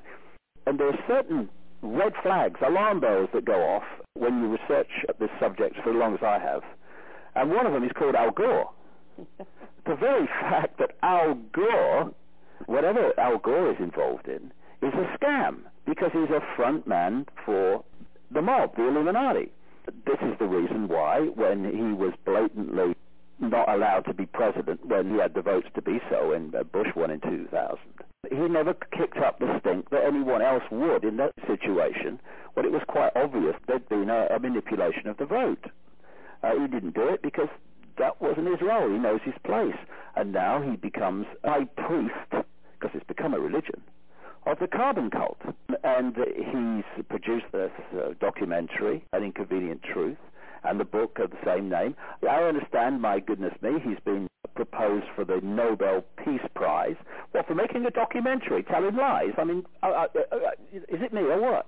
And anything that Al Gore is involved in is part of the scam. So you put all these things together, and global warming is, well, not global warming because the temperature's going up, but the fact that it's caused by carbon dioxide emissions is one of the major cards being played now to push on the Orwellian centralized state. Oh, I'm so glad you brought that up. Is that in your book? Yes, in detail, okay, with the graphs and stuff to show. And one other thing that happens, Nicole, that affects temperature is that when there's an increase in solar radiation hitting the Earth, there is a decrease in cosmic rays. And it's cosmic rays interacting with water vapor that creates clouds. And, of course, if there's a reduction in cosmic rays, there's a reduction in cloud activity. Therefore, there's a much greater amount of solar radiation goes directly to the Earth and the temperature goes up. And, again, the graph of the cosmic rays stroke against sunspot activity are, again, two graphs with a magnet that go up and down with each other. Of course they do, because one's causing the reaction from the other. It is not even vaguely theoretical that increased solar radiation is the cause of global warming. It's clear, provable fact. The reason that we don't know that, except that there was a wonderful documentary in this country a few months ago called The Great Global Warming Swindle, in which these scientists, and really at the top of their professions and their specialities, were actually given a platform at last, just once, to say carbon-caused global warming is a nonsense, and explain why. And the reason that that's not known by most people is because the propaganda is all one way. And again, there are other alarm bells in situations when there's a scam going on. And one of them is when only one side of the argument is given and stressed against a situation where anyone who's putting the alternative is not challenged on the facts, they are attacked personally and dismissed in terms of almost, there's this phrase now that's being thrown around by some of these carbon cultists called global warming deniers. Mm-hmm. It's like Holocaust denier, you know. By definition, you're a really bad person and you don't care about people and you don't care about the Earth, and you're really, really horrible if you say, actually, this global warming is being caused by something else. And when you've got that combination ever of one side of the argument being stressed and anyone putting the other side of the argument being attacked personally and vilified personally, then you've got a massive scam on your hands. And these scientists were saying how if you put forward a research project which is based on global warming is caused by carbon dioxide, you get the funding. You do the opposite. You put forward a desire for funding to bring about research that shows that it's the sun. No way do you get the funding. In fact, you start to get vilified within the profession. Some of these scientists have had death threats simply by saying, it's a scam, it's a lie, this is not caused by that. And that's always an obvious sign of a massive manipulation going on, and it is. That's what it is. And it's really up front now, really at the cutting edge of the justifications for pushing the agenda forward. Well, it smacks of manipulation in the way it's been delivered in, you know, like you said, introducing taxes and creating more ways of lack and limitation kind of energy in the media. Mm-hmm. And definitely it's been a very unpopular thing to speak against. And I think you're definitely onto something there. It's been interesting not being able to voice that in very many places, as you say. Right. Definitely a sign. But the thing is, if what you're saying is correct, then keep saying it, because eventually it'll be proved so. I mean, one of the reasons that so many people are turning to my books and information in latter years is because what was in them years ago is now happening. And so I'd say to people, just because people hurl abuse at you or try to undermine you or whatever, again, coming back to what we talked about earlier, point of perspective. If your point of perspective is in this world and what people think of you because you're caught in the illusion, then you might shut up if you start saying things and get a bad reaction. But if you hold the perspective, what would I think of what I'm doing? What would my choice be if I was coming from the perspective outside the body? Then, of course, from that perspective, you would think, oh my goodness me, why did I shut up? Because it didn't matter, because it was just an illusion. What does it matter what people said to me? Why did I shut up? So, and if you can hold that perspective while you're here, then you don't shut up, because you know that what people say about you does not matter from the perspective of the wider consciousness, infinite consciousness, out-of-body consciousness. So just keep talking, and if what you're saying is right, it will eventually prove to be so. And one thing's for sure, if you shut up and walk away, nothing's going to change, and those that are putting the lies out to manipulate the masses of the people, they are just going to have a free rein to do it. I'm not having that. I will not have that. I will not shut up. I will not shut up under any circumstances, and people can hurl as much abuse as they like, undermine me as much as they like. This left foot is going in front of the right foot, and then the right foot's going in front of the left foot, and then I'm going to start a jog, and then I'm going to start a sprint, and you try to stop me, you know. You can't say that. Oh, just listen. You got ears, are you? Yeah, great. Okay. Just listen. You watch me say it. And if that has a power in itself, we are far more powerful than ever we think that we are, because we still observe ourselves from the body-computer level of reality. We look in the mirror and we think that's ours. No, it's not. I don't do that anymore. When I look in the mirror, I see a vehicle. I see a highly advanced computer. That's what I see. I am consciousness. You are consciousness. We're all consciousness. We're all the same infinite consciousness. And that infinite consciousness has infinite power for change, infinite power for creativity, infinite power for genius, infinite power for everything. Because that's what it is, infinite. It's all. So if we can live our lives within this computer, not relate who we are to it, but know what it's a vehicle to experience this frequency range, which allows us to pick things up, because, of course, if we didn't have a body that resonated within the frequency range you want to interact with, we couldn't pick anything up, because consciousness is vibrating so fast that it would just pass through it. There'd be no interaction. And so it's a vehicle. But we have been kidded and manipulated into believing the vehicle is us. It's like being at your desk and working on the PC and stuff and thinking the computer's you. People say that's crazy. You know, if you were two spacemen on the moon and one of them started identifying who he was with his spacesuit, I mean, what would they say? I mean, the other guy would be, "Hey, Houston, we got a problem. Bill thinks he's his spacesuit." Oh my God, he's gone mad. Well, he may have done, but that's what we're doing all the time, because we don't realize it's a spacesuit. We think it's us. And if we can tap in to that level of infinite consciousness, then it's not David Icke or Nicole or Bill Smith who is actually expressing into this reality. It's infinite consciousness is doing it. Infinite power, infinite ability for creativity, and all the other stuff I was talking about. So we become the whole expressing itself in this reality through what we call a body, instead of being just a little me, because I'm just a body and that's all I am, and what can I do, and I'm just little public and they're ever so powerful, and what can I do? It's a completely different point of perspective. So I'm not having it. I am not shutting up. I will not shut up. And if what I'm saying is true, why should I? And if it isn't, I shouldn't be saying it. So, no matter what people say about you. It doesn't matter how people seek to disrupt you or hurl abuse at you or try to get people to think bad of you and all this stuff. It doesn't matter. It's an illusion. I can't tell you how many times I've been listening to the news lately, especially over the last year, with the amount of bills that have whooshed through, especially in the States, as far as taking, civil liberties, what's left of them, and rewriting them. The most recent being, I think it was about a month ago, when they declared that George Bush had the power to single-handedly, without counsel with anyone, declare national emergency. That's right. The truth is George Bush hasn't got the power to tie shoelaces. He's the vehicle through which the people with power are bringing that stuff in and will dictate when it does and when it doesn't. But, you're absolutely right. I've got an archive on my website, and one of the archives is Big Brother, all those kind of stories. If anyone wants to go through those, because, like you do, you have the website and you have the news and stuff, so you're constantly seeing stuff that most people don't see because most of it doesn't get on the news. The main news are in the main newspapers. And the rate of imposition and the destruction of basic freedoms is just breathtaking. But not just the speed, but the breadth and scale of kind of real basic freedoms that have been taken away.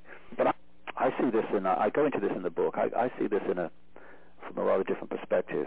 I don't think the prime reason for all this is more control. I think the prime reason for it is holding on to the control that's already there. Of course, to an extent, they're getting more control by doing these things. But the reason it's happening now is because there is an energetic change going on. It's one of these great cycles. And energy is coming into this reality, which is starting to act like a spiritual alarm clock. It's starting to wake people up. And I've been a barometer for this over the last 20 years, because when I started, no one wanted to know. They just laughed in my face and laughed at me on the telly and laughed at me in the street. There was just no interest, really, apart from a few. And now I've seen it's exponential. It's gathering pace, and the curve is going up ever more steeply of people that are beginning to open their minds to this and wake up and see what they would have laughed at before.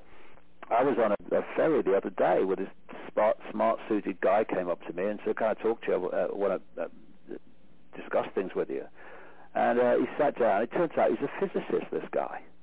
And he said, "Well, how do you see reality, basically?" And I explained about the body, the computer, the holographic internet, as I call it, with this reality, and all the stuff that we've talked about before in this program. And he's going, "Oh, my God, that makes so much sense." And he's a bloody physicist. And there are people now, even in the left brain professions, where they find getting their heads around some of this stuff very difficult because their right brain is understimulated. They're beginning to open their minds to this. I know people who I would have thought, "Oh my goodness me, no way that guy's going to have a wake up in my lifetime." And suddenly they're really seriously woken up, and because we're not learning anything new, we're remembering what we already know by removing the barriers we create and throw around, these energetic barriers that disconnect us from that level of knowledge, that level of knowing that is always there, but we shut ourselves off from it and are manipulated to do that by the way society is structured. So there is this change going on, this energetic change, and it is really starting to have an effect. I mean, some people have connected it to the Mayan calendar of 2012 and this great end of one cycle of energetic cycle, the start of another, and clearly the parallels are obvious. There has to be a connection. My feeling is on 2012, it's not going to be 1 minute or 1 hour in 1 year when there's suddenly going to be this vast change. I think it's 2012 is the window in the midst of this change, which is gathering pace all the time, and by 2012 it's going to be much further forward than it is now. And so at the level of the real power brokers, the real point of power, which is expressing itself through the Bushes and the Blairs and the Kissingers, they know this is happening, and they've been preparing for it coming. And so it's no accident, Nicole, absolutely none whatsoever, that in the time that this awakening and this energetic change is happening, this is the very time that they've whacked in all these Orwellian changes, and what they're really looking for is microchipped people. And on one level, yes, it's about electronic tagging and knowing where everyone is, but the real reason is to manipulate the electrochemical processes of the body to shut it down from accessing this higher consciousness that's now becoming available. One of the things I've done in this new book, if you look at things like fluoride in the water, aspartame, this horrendous sugar substitute that's in virtually everything now, anything that says sugar-free, aspartame, and you look at additives in food, all different kinds, in food and drink, mobile phone frequencies and stuff like that, mobile phone masts and other communication frequencies, there is a real common theme among all of them, and that is they excite brain cells to stop the brain working properly and efficiently. And the other thing is their effect on the pineal gland in the center of the brain. And the pineal gland is reckoned to connect into the third eye and into a dimensional connection. And the pineal gland comes up again and again in terms of the adverse effect of all these things I'm talking about. This is why the book will be such an eye-opener for people, because once you get the perspective of what's going on, the individual things like this in that drink or this in that food and mobile phones and all that stuff, it all starts to come together, and you can see how it's been coordinated to have a particular effect. And the fundamental effect is to shut down even more our ability to access knowledge, understanding, wisdom beyond the five-sense reality, and to be able to see this world for what it really is. So the microchip is the jewel in the crown of this campaign to imprison us in this reality, because the brain is like the central processing unit of the computer on your desk. The central processing unit, that's the one that filters and sorts out all the information traffic. Well, that's what the brain does. The brain receives information from all over the body, and it sends out information to all over the body. It's the central processing unit. In fact, the central processing unit in a computer is known by computer people as the brain of the computer. Now, the CPU, as they call it, the central processing unit in a computer, is a microchip. And if you put a microchip into the body and you know what you're doing, then you are able to manipulate the messages going around the body, the electrochemical messages, which are creating reality. And one of the other things that I've really gone into in the book in some detail is to show just how much the body is not us. And one of the ways I've shown that is that emotion and what we call thought, on a five-sense level of thought, they are not us. They are electrochemical processes. This is why people can become depressed if they live next to a mobile phone mast or live under power lines, and they can become depressed if they have certain chemicals, like a woman here 2 years ago who'd been in clinical depression for 40 years, and then someone suggested or asked her, can you think of anything that you did or happened to you 40 years ago that caused all this? She'd been in and out of mental institutions for 40 years, this woman. And she said, the only thing I can remember is that I had lots of tooth fillings done. So I think it was about 19. So the person suggested that maybe it was mercury that would cause this. So she had the mercury fillings taken out and replaced by others. She had a mercury detox. And what happened? 40 years of depression disappeared. And yet, Nicole, if someone had said about that person, what was their personality, who are they, they'd have said, oh, she's a manic depressive. No, that wasn't her. It was the effect of mercury on her body computer. So we are thinking even that our emotions are us when they are a body-computer phenomenon. Once again, a common theme of accounts from near-death experiences is that they did not, in the near-death state, the out-of-body state, they did not have emotion that we would perceive as emotion. It wasn't they were cold and emotionless, as we think you have to be if you're not feeling human emotion. They were at a very different state of being, which did not include these low vibrational emotions which hold us in servitude to them and cause our behavior and perspective to be distorted. It's a body-computer phenomenon. And once again, we need, if we're going to get out of this manipulated limitation and sense of limitation, we need to stop identifying with our emotions. All right, we're going to get emotional because we were in the body, and it's the body that gets emotional. I mean, people say, it's not human. Well, what's human? Out-of-body consciousness is not human, it's consciousness. What is human? What makes us human? The computer program, the hard drive of the computer, which we call the DNA, the cellular structure. That is what makes us human, that program. That's why When you come into the body and you experience this world through it, you perceive yourself to be human, and you act in a human way, or what people sometimes call an inhuman way, if you act in certain ways. But the point being that what makes us human is the computer. We are not human. Human is what we are experiencing. We are consciousness. And if you move your perspective to see everything from the point of view of consciousness rather than being human, then your whole perspective changes. And once again, as I was saying earlier, the way you act towards people, the way you act in certain situations, which people around you maybe think you should act in this way because they think you should act according to program, but you act in a completely different way because you realize that it is a program, and that these things that we take so seriously, these various interactions, are utterly irrelevant. It's computer level of reality interacting with each other. We need to come from consciousness where you see that this stuff is irrelevant, and therefore treat it as such, and don't get diverted by it, and just keep the focus of what consciousness would do rather than what the body computer is programmed to do. Because one will keep us in the prison cell, and one will fling the door open. Well, I know we're almost at the top of the hour already, and you've got a grandchild being born as we speak. So that's right. About 10 minutes before I started, I got a call that my daughter is started labour to deliver my second grandchild. There's so many things happening in my life which are the old going out, and that old tired energy dying and disappearing out of my life, and a real new, vibrant, positive, optimistic energy coming in. And this is the next cycle, and I can't wait for it to start motoring.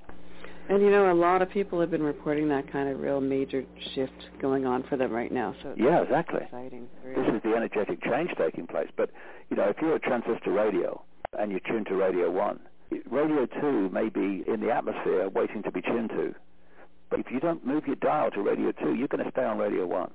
And so there is tremendous opportunity now happening for us to absolutely open up to a vast new understanding or memory of who we are and the nature of reality, and how we can control our reality instead of having it control us.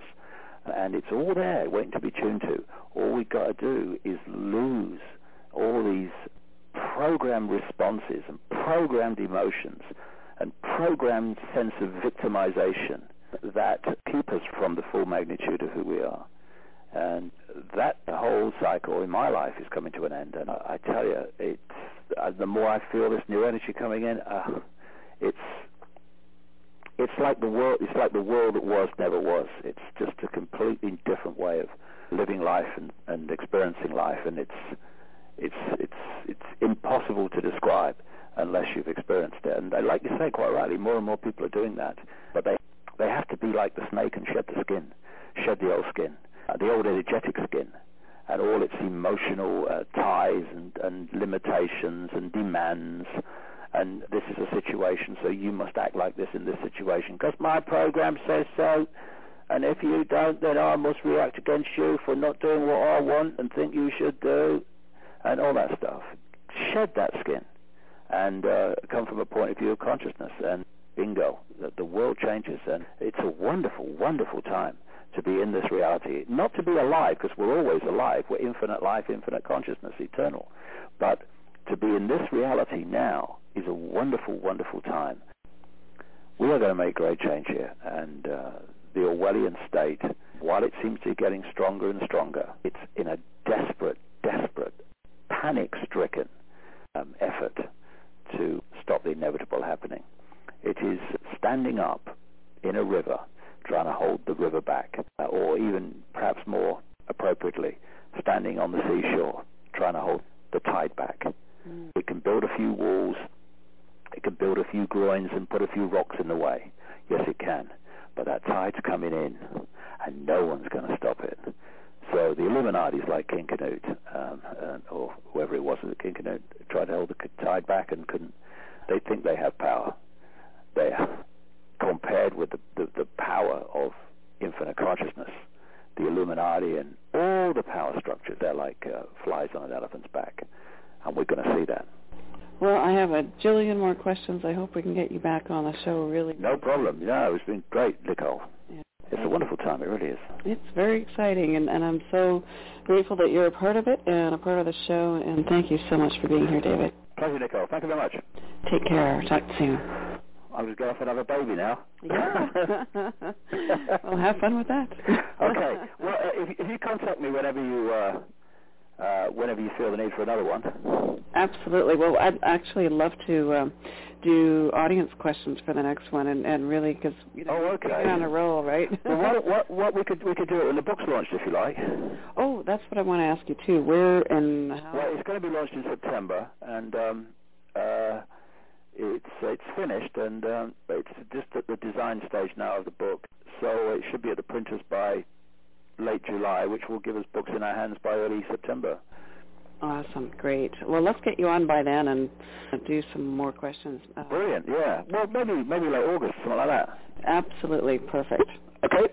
Okay. Well, cheers, my dear. How are you? All right? You well?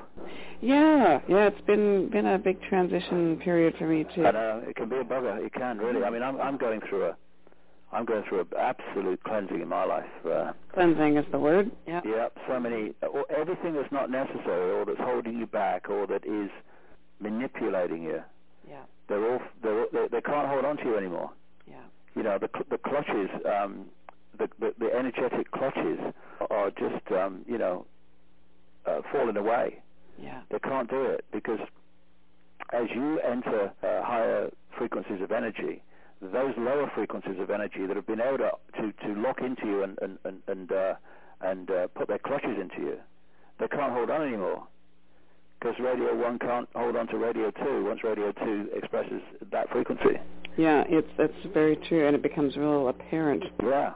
What happens in the outer world is that people in your life disappear and other people come in. Mm-hmm. Things that you do, they change, and other things come in.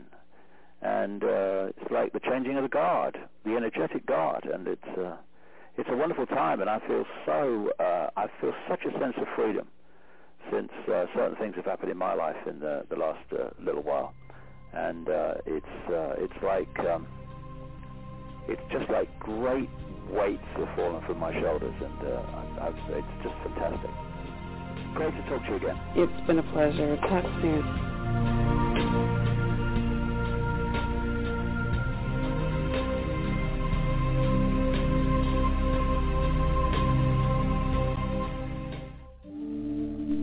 Hello, this is Satyan Raja, and you're listening to News for the Soul. Be open in your mind, your body, your being. Allow yourself to drench in this awesome information to evolve you to your next place. Did you know that News for the Soul is home to the largest totally free life-changing audio resource on the World Wide Web? And did you know that journalist and single mom Nicole Whitney is single-handedly making this freely available for you to hear? That's why your support is critical to help keep News for the Soul totally free. You can help in several ways. Firstly, you can tell everyone you know about News for the Soul.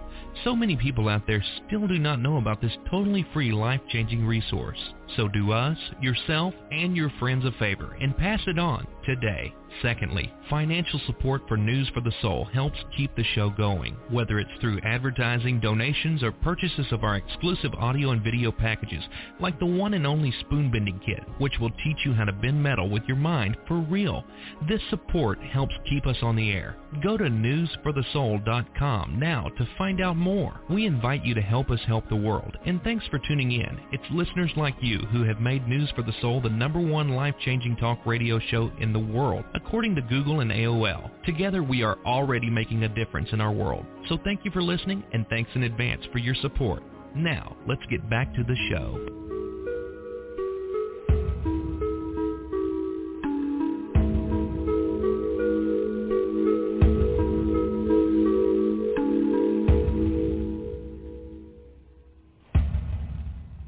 Attention like-minded business owners. Do you have an amazing solution? A product or service for the soul? Something we can't find out about in mainstream media? Then we have a solution for you. News for the Soul is airing its Solutions for the Soul networking fundraiser show, and you could be one of our guests. This is an amazing opportunity to join host Nicole Whitney on the air to talk about your solution and share your information with the world. All guests must be pre-screened, and there is a fee to participate. All proceeds directly keep the News for the Soul show archived totally free for the world to hear, and all interviews are aired indefinitely online after the show. To find out more, go to newsforthesoul.com and click on the Solution Show banner now. That's newsforthesoul.com. And don't let fear stand in your way. This could be your turn to shine in the News for the Soul spotlight. In December 2005, News for the Soul host Nicole Whitney experienced the most dramatic, life-changing psychic reading of her life. In that brief 10-minute mini-session, she released years of emotional baggage when Carrie O'Connor connected with a recently deceased family member, bringing Nicole a life-changing message from beyond the grave. Since that fateful day, Nicole has invited Carrie O'Connor on as a regular News for the Soul guest to do readings on the air. But you do not have to wait. Carrie is available for private sessions right now. Nicole has laughingly suggested wearing goggles and a helmet for these sessions because of the powerful energy that seems to come through Carrie when she's doing a reading. But don't take our word for it. Experience it for yourself. So pack up your goggles and helmet and book your life-changing session with Carrie O'Connor today. Go to InsideOut-OutsideIn.com. That's InsideOut-OutsideIn.com. Who are you? Why are you here? What is the meaning of life? These burning questions have plagued mankind throughout our existence. How would you like to experience a process that would allow you to have some of the answers? Answers that would cause you to live with higher awareness and deeper authenticity from now on? Well, you can. Warrior Sage is offering an experiential 5-day enlightenment workshop called Illumination Intensive. Regularly about $3,000 to attend, Satya Raja of Warrior Sage is offering this life-changing 5-day course to News for the Soul listeners totally for free. That's right. The tuition has been completely waived for all News for the Soul listeners. Satyan says this experience is so profound, he wants to share it with the world. So don't miss out on this special opportunity. To have your own direct experience of awakening with Warrior Sage, go to IlluminationIntensive.com now and tell them News for the Soul sent you. That's IlluminationIntensive.com. How would you like to learn how to bend metal with your mind for real? Well, you can. News for the Soul is home to the one and only Spoon Bending Kit, an instantly downloadable digital gift that contains 2 hours of audio and visual instructions designed to get your mind out of the way and teach you how to truly affect solid matter just with your thoughts. Find out once and for all how you are affecting your reality with every thought you think. Don't let anything block you from creating the life that you want. Download the newsforthesoul.com Spoon Bending Kit today. Just go to newsforthesoul.com right now and click on the bent spoon. That's newsforthesoul.com. Hey, this is Dave Morehouse, and you're listening to News for the Soul. This has been News for the Soul with Nicole Whitney. Visit us anytime online at www.newsforthesoul.com, where you can listen to all our previously aired shows at any time, and so much more. Have a great week, and remember, what you focus on expands.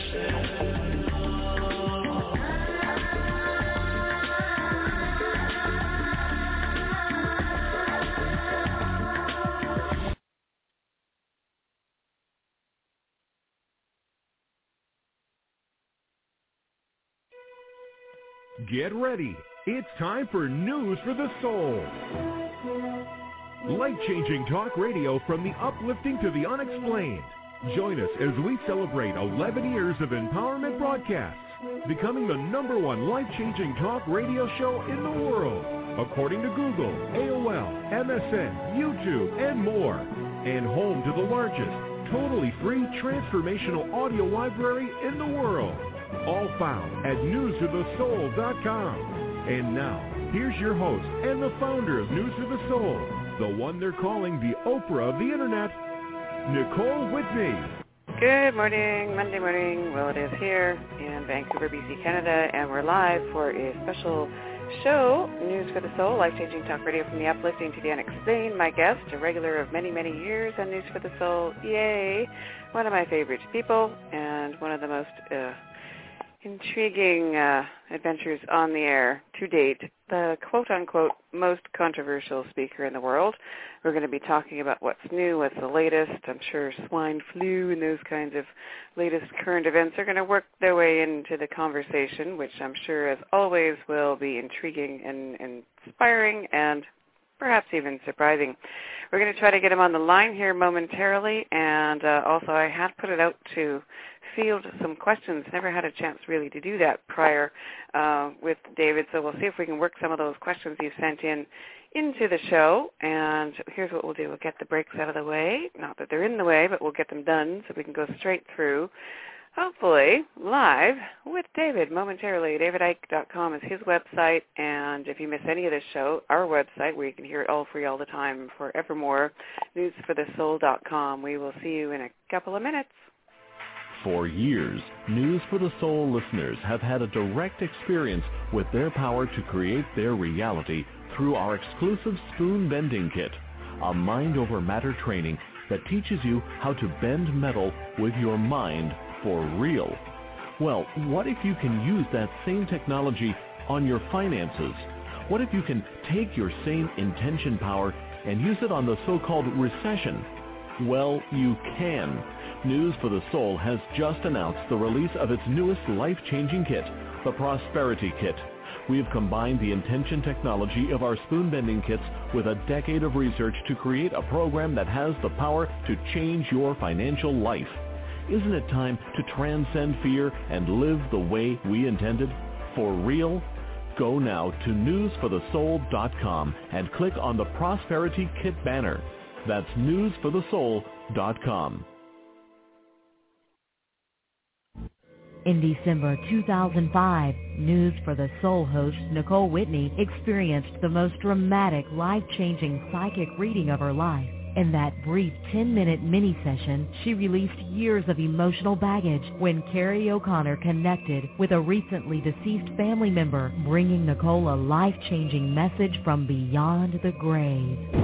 Since that fateful day, Nicole has invited Carrie O'Connor on as a regular News for the Soul guest to do readings on the air. But you do not have to wait. Carrie is available for private sessions right now. Nicole has laughingly suggested wearing goggles and a helmet for these sessions because of the powerful energy that seems to come through Carrie when she's doing a reading. But don't take our word for it. Experience it for yourself. So pack up your goggles and helmet and book your life-changing session with Carrie O'Connor today. Go to CarrieO'Connor.com. That's CarrieO'Connor.com. How would you like to learn how to bend metal with your mind for real? Well, you can. News for the Soul is home to the one and only Spoon Bending Kit, an instantly downloadable digital gift that contains 2 hours of audio and visual instructions designed to get your mind out of the way and teach you how to truly affect solid matter just with your thoughts. Find out once and for all how you are affecting your reality with every thought you think. Don't let anything block you from creating the life that you want. Download the newsforthesoul.com Spoon Bending Kit today. Just go to newsforthesoul.com right now and click on the bent spoon. That's newsforthesoul.com. Who are you? Why are you here? What is the meaning of life? These burning questions have plagued mankind throughout our existence. How would you like to experience a process that would allow you to have some of the answers? Answers that would cause you to live with higher awareness and deeper authenticity from now on? Well, you can. Warrior Sage is offering an experiential 5-day enlightenment workshop called Illumination Intensive. Regularly about $3,000 to attend, Satya Raja of Warrior Sage is offering this life-changing 5-day course to News for the Soul listeners totally for free. That's right. The tuition has been completely waived for all News for the Soul listeners. Satyan says this experience is so profound, he wants to share it with the world. So don't miss out on this special opportunity. To have your own direct experience of awakening with Warrior Sage, go to illuminationintensive.com now and tell them News for the Soul sent you. That's illuminationintensive.com.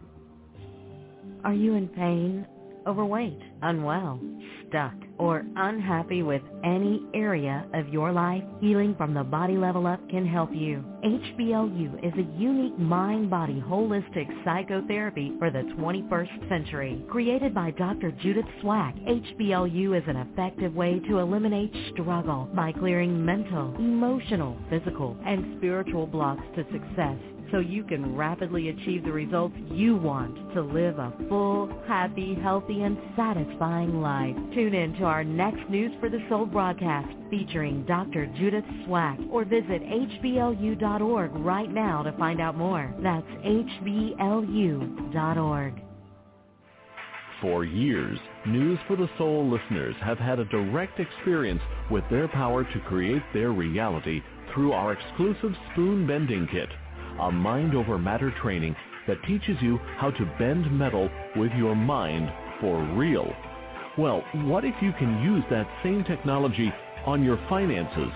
What if you can take your same intention power and use it on the so-called recession? Well, you can.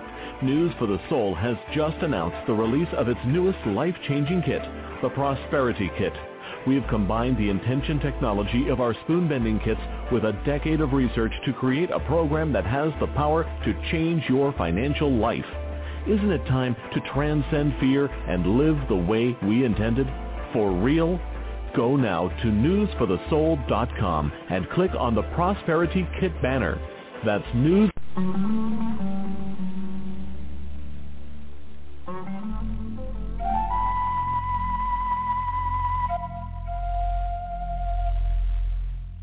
Hear all of our previously aired broadcasts of News for the Soul online at newsforthesoul.com. Now let's get back to the show.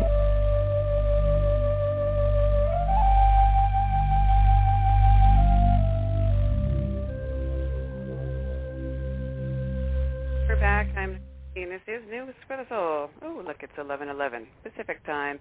And today on News for the Soul, life-changing talk radio from the uplifting to the unexplained, once again all covered, of course, one of my favorite guests over the many years we've been talking to him as the human evolution journey continues and lots of adventures. Well, I'm sure today will be no exception to what we're going to be covering. David Icke, the quote-unquote most controversial speaker in the world, is here. DavidIcke.com, that's his website, and we're going to find out what the latest is right now. Welcome back, David, to News for the Soul. Thanks, Nicole.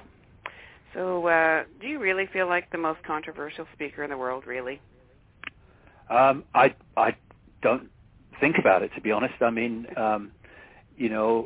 when you speak things that are different to the prevailing accepted reality, then you become, I guess, controversial to the accepted reality. And I'm saying things that are way outside of what people think is happening in the world and the nature of life itself. So I guess controversy follows me around. But what's happening is that people's minds are opening and letting consciousness in on a gathering scale.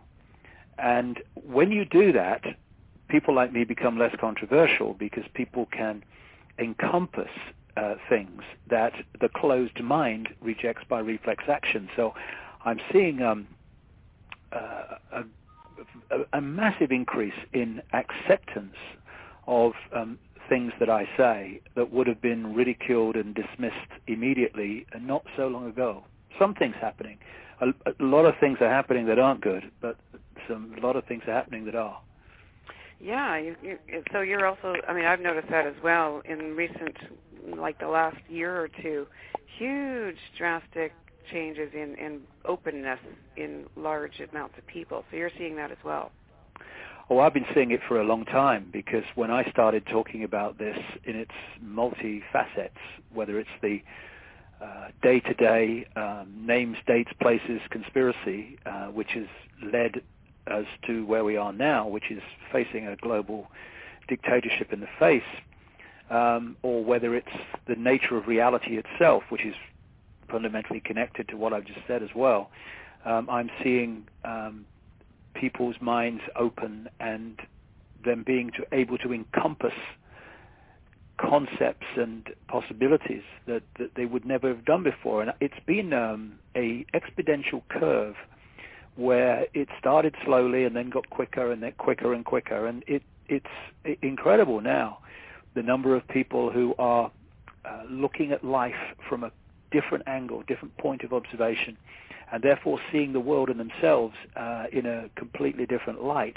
And we need to do that, and we need to do that fast, because we're heading into times now. This swine flu scam and the vaccination that has been created by those that created swine flu in the first place, and the economic situation that we face, and many other things that are planned, are going to be enormously challenging anyway. But if we come from the perspective that we are our bodies, that we are our names, that we are the reflection in the mirror and that's it, then it's going to be a heck of a lot more challenging for those people than those that realize that that's the vehicle that connects us into this virtual reality we call the universe. And what we actually are is consciousness, having an experience. And it's going to be so important that people view their experience from that perspective, because A, it will give them perspective on what's going on. They'll be able to see the big picture rather than the myopic one, and it will also help them to realize that is just an experience that they're having, and it's not something that's forever, and it's not something that is unchangeable. It's just the experience they're having at this time, and what they are is consciousness, and that's eternal. That's the nature of who they really are, and it's the body that's experiencing this reality, and that's the part of us that, quote, dies. Even that doesn't die, and it dies in the form of a body. It's just infinite energy itself. But if we come from that perspective and hold that we are consciousness having an experience, it's going to be much easier to meet the challenges that are coming, because they are many and they are close. Okay, so you mentioned the swine flu and the swine flu scam, as you call it, and that it was created by someone. So can you speak to that a little bit? Well, of course, I've been talking with you over the years many times about a simple technique I call problem, reaction, solution. You create the problem, you get the reaction, fear, outrage, do something, and then you offer the solution to the problem you've created. Now, if the problem is not out there, then you either, as with weapons of mass destruction in Iraq, you invent it as a thought form, a theory, a theoretical situation. You know there's no weapons of mass destruction there. You just persuade the people there are, and I call that technique no problem, reaction, solution. And that's very effective if people don't do any research. So there's another aspect of this, which is if you haven't got a problem, then create one. And the swine flu virus that is now supposed to terrify us, I'm shaking as I speak, was created in a laboratory. There's an Austrian journalist called Jane Burgermeister who's actually filed charges with the FBI against Baxter International, Novartis, and other drug companies, and which all work as one unit if you go high enough, against Obama and against a Rockefeller, a Rothschild, and George Soros, the billionaire financier, and a lot of other people and organizations for actually creating the virus and then the vaccine, which is designed to cause enormous harm to people. There are people who have researched this in great detail. People go to the headlines on my website, they'll see videos about this from these people talking at some length about their research. And the idea is to so create panic about this deadly swine flu virus that, so they tell us, that they will get mass immunization of the population around the world. See, Baxter International, based in Illinois, it is one of the companies coming up with the vaccine for something that came to light in Mexico in April, I think it was. Baxter International applied for the patent for the vaccine for this strain of swine flu in August 2008. So clearly, to work for Baxter International, you have to be an extremely skilled psychic or corrupt, and I'm not sure about the psychic bit. So what we're looking at is the creation of a perceived problem, and because the symptoms of swine flu are so like what we call normal flu, and about 500,000 people die worldwide of normal flu every year. I mean, in Britain today, they've just introduced a system whereby if you've got symptoms of swine flu, then you don't go to the doctor anymore. You talk to someone on the phone in a like a call center situation that's been set up. You tell them your symptoms, and they tell you what they think you've got. Now, you've got ordinary flu, or you've got a bad cold. You ring up and you say, I've got these symptoms because the media's told you be frightened of bird flu. And the guy on the other end, or the lady on the other end, says, oh, yes, you've got bird flu. Oh, you've got, swine flu. I mean, swine flu, bird flu is the same. That was another manufactured virus. The two go together. And so what happens is you get ticked off as someone who's got swine flu when you not necessarily have it at all. And the figures get higher and higher, and the ratchet up of the fear factor. I mean, the government here have said, 65,000 people could get it and all the rest of it. And in doing so, you get people lining up to get the vaccine. And in that vaccine is going to be some really horrible stuff in terms of physical, mental, and emotional damage that's going to come from it. So when you've got companies creating the virus in the first place, the symptoms are being overwhelmingly, in the vast overwhelming number of people, mild, and yet you then have this announcement of a pandemic and this panic to create a vaccine and have massively vast vaccination programs around the world where they want everyone vaccinated, then it's clear that the reaction is not in proportion to the problem as it stands, and therefore there's a reason they want that vaccine inside the global population. And it's because of a long-term plan to cull the population. They want to reduce the world population by a very large number of people, and to create other problems. And if people do only one thing to protect themselves and their family in the next few months, don't have the vaccine. Now, we've talked about this again over the years as well, but for those that might be new to this conversation, who are the they that are planning these things? Well, it's a very simple structure, and it has to be to work. If it was too complex, it would just fall apart. The background is that a network of bloodlines came out of the ancient world, particularly ancient Sumer and Babylon, which is now, of course, Iraq. They're not in Iraq just for oil or just for control. There's many reasons they're in there, and one of them is that area of land, Mesopotamia, the land between two rivers, is very, very important to them, energetically and also in terms of historical reasons. And these bloodlines came in out of other parts of the world too, China and other areas of the world. But that area of Mesopotamia is very, very important for the people in control of the system, the global system today. They moved up into Europe. They became the European royal families and aristocracy.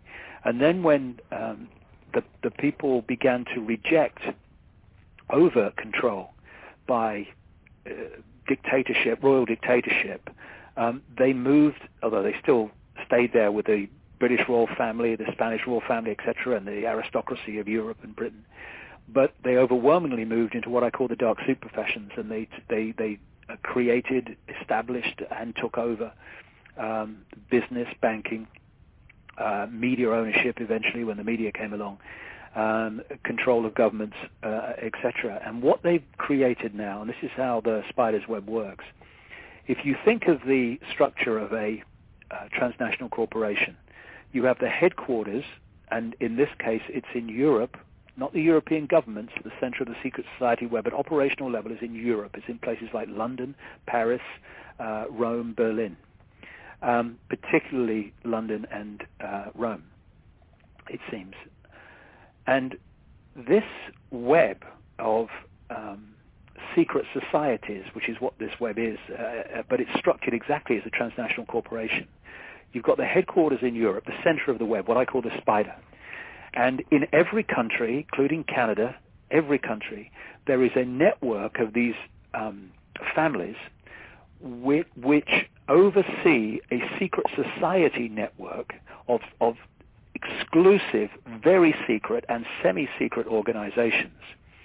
And their job is to control in their sphere of influence, their country, that country's politics, business, banking, media ownership, military, pharmaceutical companies, etc. And so when the spider at the center of the web dictates the global policy, these subsidiary networks in each country then go to work to introduce that policy in their sphere of influence. And this is how the same changes take place in societies that are apparently unconnected all over the world about the same time, justified by the same excuses, and often even the legislation's worded the same. So that's how they control from a central point different countries. Now this web, in terms of swine flu and the pharmaceuticals, this web will go into the pharmaceutical companies, what we call big pharma. Will go into Baxter International, it will go into Novartis and all the rest of it. It will also, however, go into the public protection agencies of government, like the Centers for Disease Control in America, and it will go into the doctors' professional organizations, like the American Medical Association, the British Medical Association and its Canadian equivalent, and it will go into the World Health Organization. You see, the idea is for a centralized global dictatorship. So anytime you see the word world in an organization, it's part of this operation because they've created a series of world organizations to centralize power so they can dictate from a central point. So you have the World Bank, you have the World Trade Organization, and in relation to this swine flu conspiracy, you have the World Health Organization. And so the same force controls the World Health Organization, the Centers for Disease Control and their equivalent in different countries, and the pharmaceutical companies that are both creating the virus and the vaccine to meet the problem of the virus. So once you've stitched up the whole of this network, you've controlled the companies doing it, and you've controlled the regulators that should be stopping the companies doing it. You control the world body, the World Health Organization, which is the vehicle through which you bring this to a global pandemic and also to global vaccination campaigns. And this is what's happened. And they want access to the human body on a vast scale because they have something that they want to use to cause immense harm to humanity on a very large scale, and we must not allow that to happen by accepting these vaccinations, because there's going to be tremendous pressure on them. What you're going to see, because it's a mind game in the end, you're going to have those that blindly, sheep-like, unquestioningly accept the vaccination for themselves and their children, putting pressure on those who resist, because the authorities are going to be saying, well, yes, we've had large numbers of people vaccinated, but we still haven't got the herd protection that we need. We need a certain percentage of the population to have this herd protection. And so they're going to put pressure on people to accept the vaccine on that basis. We must not allow that to intimidate us into it. And we need to get together, those who are awake to this, people need to get together and start organizing themselves to resist compulsory vaccination, because that's what they want. They want compulsory vaccination. And if you have not got control, Nicole, of what actually goes into your body, the state is dictating that. Well, if you want to give me a better definition of a fascist state, then I would love to hear it. Yeah, absolutely. Now, I mean, coming from the conscious perspective that we've put everything in over the years, how do we resist without creating something and making it persist? How do we do this? Well, you know, the number of people who are actually doing this is a fraction of the population that's having it done to them. The way that we are controlled is by divide and rule. I've just given a wonderful example of divide and rule. Get those that unquestionably accept the vaccine and the danger of the swine flu to put pressure on other people who are saying no. This is how it works. And when you become conscious, as opposed to being stuck in what I call mind, which is the interface between consciousness and this virtual reality, and the vast majority of human beings that have gone through the programming from cradle to grave that we're put through from the time we enter this world, have had their point of observation of self and the world located in mind. It's like me sitting in front of this computer and going on the internet, and then the computer deciding where I should go and what I should think of it. That's what happens when you get stuck in mind. Mind is there as an access point, as an interface between consciousness, infinite consciousness, and this cosmic internet, as I call it, this virtual reality universe we've talked about many times. Now, if my consciousness works in concert, in unity with mind, then that's fine. It's like me sitting at this computer and I'm deciding where I go on the internet and I'm deciding what I think of it. The computer's just getting me there. Then both are giving a positive contribution to experience of what we're doing. But most people are manipulated, as I say, to see everything from the perspective of mind and filter everything through the five senses. And the world of the five senses and the left brain is about seeing everything in terms of division, apartness, structure, hierarchy, and all the rest of it. It's the world that we live in. We live in a left brain, mind-made world because of the situation that I'm describing. If we're going to move from that and become conscious, then everything starts to change. First of all, consciousness doesn't do intimidation by the neighbor saying, you're putting my children at risk, you should have the vaccination. And nor does it just submit and line up and, put its arm out because the government says it's compulsory. It will not do what it knows not to be right. And the more people that come from that perspective of consciousness and also realize that this is just an experience, so therefore whatever consequences there are for doing what you know to be right, well, that's fair enough. Because the consequences of not doing what you know to be right are far worse. What's the worst that can happen? You die. Well, I'm terrified. I don't know, I'm going to cope, Nicole. I'm shaking because I might die, and I'm shaking because of swine flu. I mean, what else am I going to be shaking at? When you come from a point of view of consciousness, things like consequences for doing what is right do not enter the equation. You just do it. And if enough people do that, then this system will not be able to cope because there's not enough of those who are doing it knowingly to impose it on the population. And also drop the whole idea that I am black and you are white. I'm Jewish and you're Islamic. Or I earn a good salary. Or you live in the street. Oh, I'm a Christian, you're a Muslim. I mean, these ludicrous, childish, mind-made fault lines of divide and rule, they've got to go.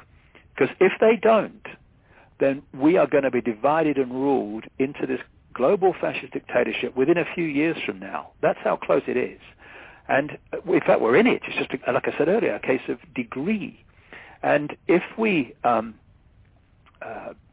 become conscious and we start to do what we know to be right, and we ditch this fear of consequences for doing what we know to be right, then the system starts to fall. And if we don't do this, then it means we're in mind. And if we're in mind, well, we're a manipulator's party trick, and this whole thing is going to happen. But it doesn't have to happen if we don't concede ourselves to mind, to the computer, and we become conscious. Because being conscious is not a state of theoretical being. Being conscious is not sitting there cross-legged saying, I'm conscious. Consciousness expresses itself within the world of form, within the virtual reality, as action, as your physical, what you physically do. And it doesn't just sit there on the sidelines and observe and say, oh, yes, that's interesting. Oh, look, they're microchipping people there. Oh, that's interesting. Oh, well, I said that would happen, didn't I? Didn't I tell you that would happen? Yeah, look, they're doing it over there. No, consciousness doesn't do that. Consciousness expresses itself, does what it knows to be right, and expresses itself within this reality that way. I see a lot of people, Nicole, who consider themselves spiritual and conscious and all the rest of it, and yet they just sit on the sidelines and ignore this stuff, And they say, well, we just got to be spiritual. Well, if this whole thing comes down, then you can forget alternative healing. You can forget openly expressing your spirituality and your views on reality if it's at odds with what the state wants the people to believe is reality. Forget all that. That goes down as well. This is what we're facing. So it's not, okay, well, it's not my problem. That is the problem. That people constantly say, when they see a situation, how does this affect me? I was listening, I went to my son's engagement party yesterday. It was lovely. And they played a Michael Jackson song where there's a repeating line in it, what about me, what about me, what about me? And it's the mantra that people constantly ask. All right, this situation, but does it affect me? What about me? And if we constantly do that, then eventually it is about me as the time moves on, but there's no one else around to help me out of the situation I'm now in, because while I looked on, all these other people in society were being picked off, while someone was sitting here saying, well, it doesn't affect me, it's not my problem. Yes, it is. If there's one person in Canada, North America, anywhere, that does not have the free right to express their opinion, whatever it may be, then no one is free to express an opinion. Because what we perceive to be freedom is not freedom of speech at all. It's the illusion of freedom to have views within certain parameters. And so someone else's freedom of speech being taken away is our freedom of speech being taken away. Someone's children being taken away from their parents, which is what's happening in this country in extraordinary numbers now. Because the whole idea, one area of this global conspiracy, is that state takes complete control of the children from parents, and it's happening. In this country now, the power that schools and teachers and head teachers have over parents in terms of their children is tremendous compared with what it used to be. We're having now family courts in this country that are secret and the media can't attend them, that are taking children away from their families and giving them to foster parents of the state's choice for the most ludicrous reasons. We've had so many examples of this. It's incredible. We had an example recently, Nicole, where social workers were with a parent who's just had a child after spending £38,000 on fertility treatment because she so desperately wanted a child. And she joked with the social worker that the birth had ruined her figure, and on the basis of that, eventually her children were taken away and given to foster parents. And what they say is, if you do not accept this, then you will never see your child again. If you accept it, you can go and see your child once a month, once whenever, for an hour. But if you fight this, taking your children away, then you are never going to see them again. Now, this is happening not every now and again. This is happening increasingly regularly. And if we look at that and we say, well, they're not my kids, not my problem, well, eventually it will be. And that's just one example across the great swathe of life and the tapestry of life, where if we don't get involved and see other people's injustice as our injustice, then eventually it's our injustice and there's no one around. It's like that saying of that guy, Pastor Neumoller in Germany after the Second World War. First they came for the Jews and I was not a Jew, so I did nothing. Then they came for the communists and I was not a communist, so I did nothing. Then they came for the trade unionists and I was not a trade unionist, so I did nothing. Then they came for me and there was no one left to speak out for me. You know, we are in a point now where it is so blatant to anyone with a mind on active duty what is going on, that there are no excuses left except fear and can't be bothered. Well, tell your children and your grandchildren now, when you think the world we're moving into so fast, think of the world they're going to live in, you tell them now, you look in their eyes and you tell them how you can justify ignoring this and doing nothing about it. Try that. I couldn't do it. So and I won't do it because we have to get involved. And anyone that doesn't want to get involved is not conscious, because consciousness doesn't stand by and allow this to happen while being a spectator. It doesn't do it. Well, here's what I think would be helpful from, speaking to the conscious audience, right? And so many of us, the very slogan of, excuse me, hang on a second here. Got something in my throat. I'm sure it's you got swine flu. I got swine flu. Call the authorities. Give someone a call. They'll tell you. They'll confirm it. Oh, look, I'm cured. Amazing. So now, from a conscious perspective, we know that what we focus on expands. We don't want to expand the negative side of this. What can we focus on as far as, in a positive action from the conscious perspective? How can we reframe this so that it feels empowering as opposed to conflicting? Well, what's more empowering than being empowered? We had a situation here a few years ago during the time of Margaret Thatcher when there was the introduction of a fundamentally unfair tax called the poll tax to fund local government. What it meant was that people on small incomes and people with very large incomes paid the same. It was just, you couldn't make it up. It was so unfair and unjust. Now, what happened was that this affected people who considered themselves to be middle class in this class-ridden society, in bigger houses, just as it affected poorer people, often very poor people, in smaller houses and council houses, right? As a result, the fault line between the middle class and the working class, as they call it in Britain, disappeared because both were equally affected. What did they do in very large numbers? They refused to pay it. They refused to pay it, and they were, and I did as well. I went to court on it, and there was an amazing story that happened that day, which meant that every case in that court that day had to be dropped, and every conviction had to be overturned because they made a massive mistake in terms of the procedure.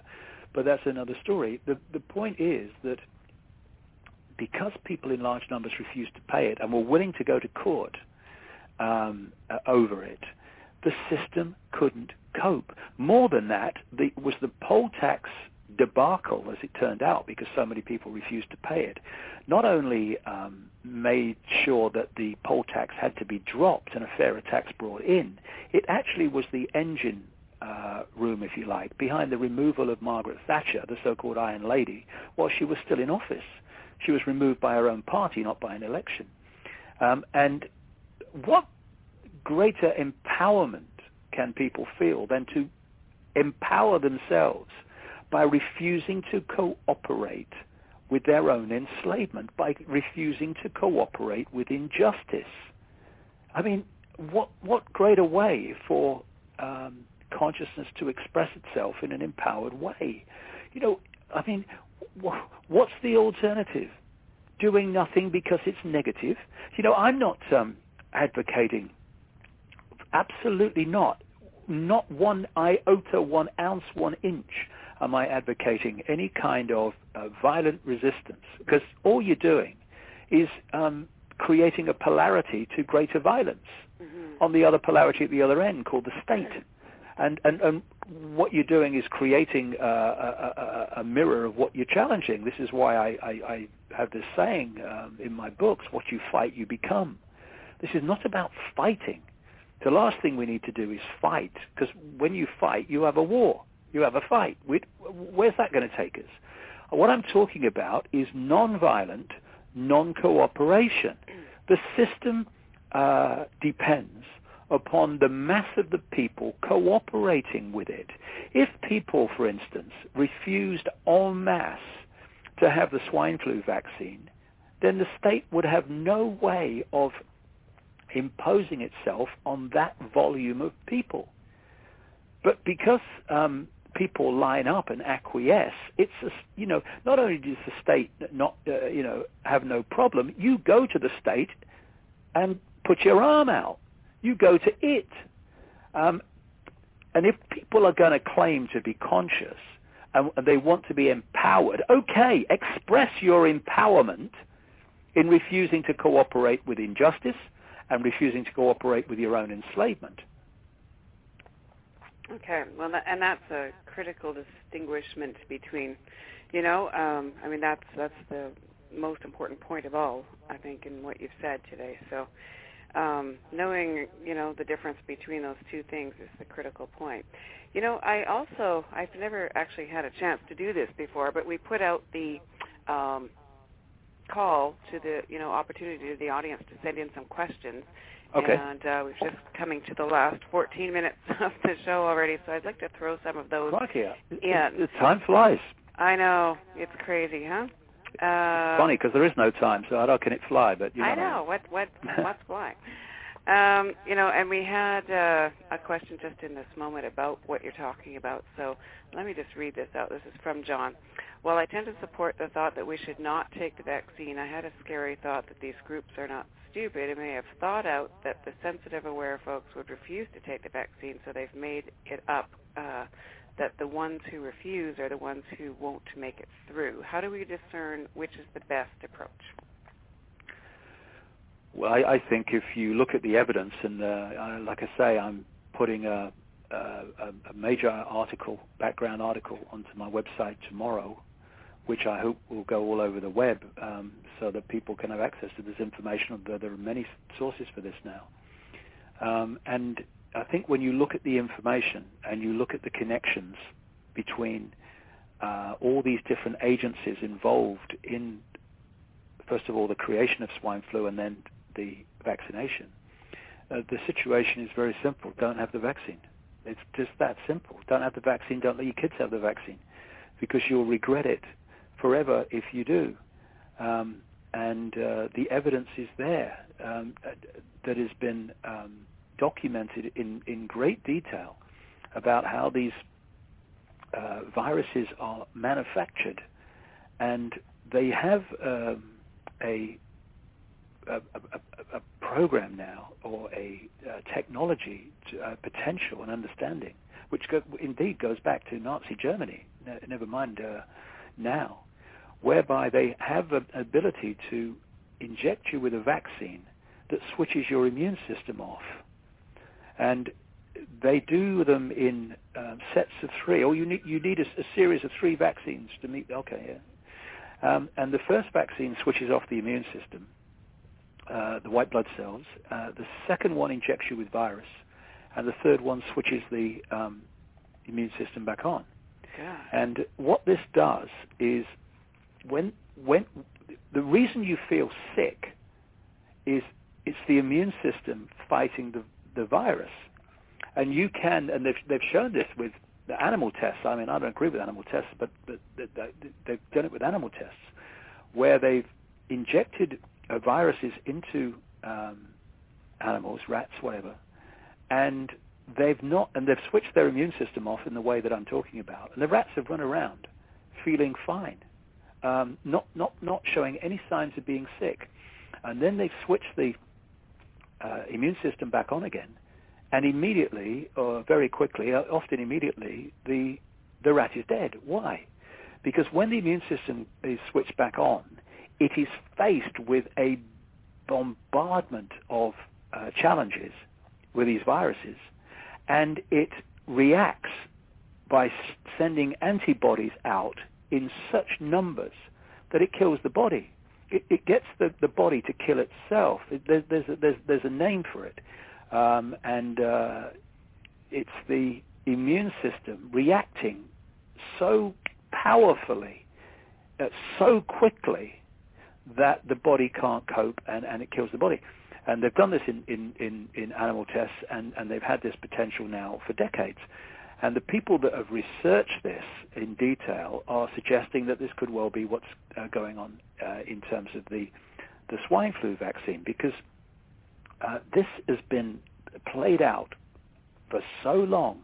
Like the 1976 swine flu, quote, scare in America, where a number of people died and about 500 were seriously maimed by the vaccine, and only one person died of swine flu, and that was we got to trust the government's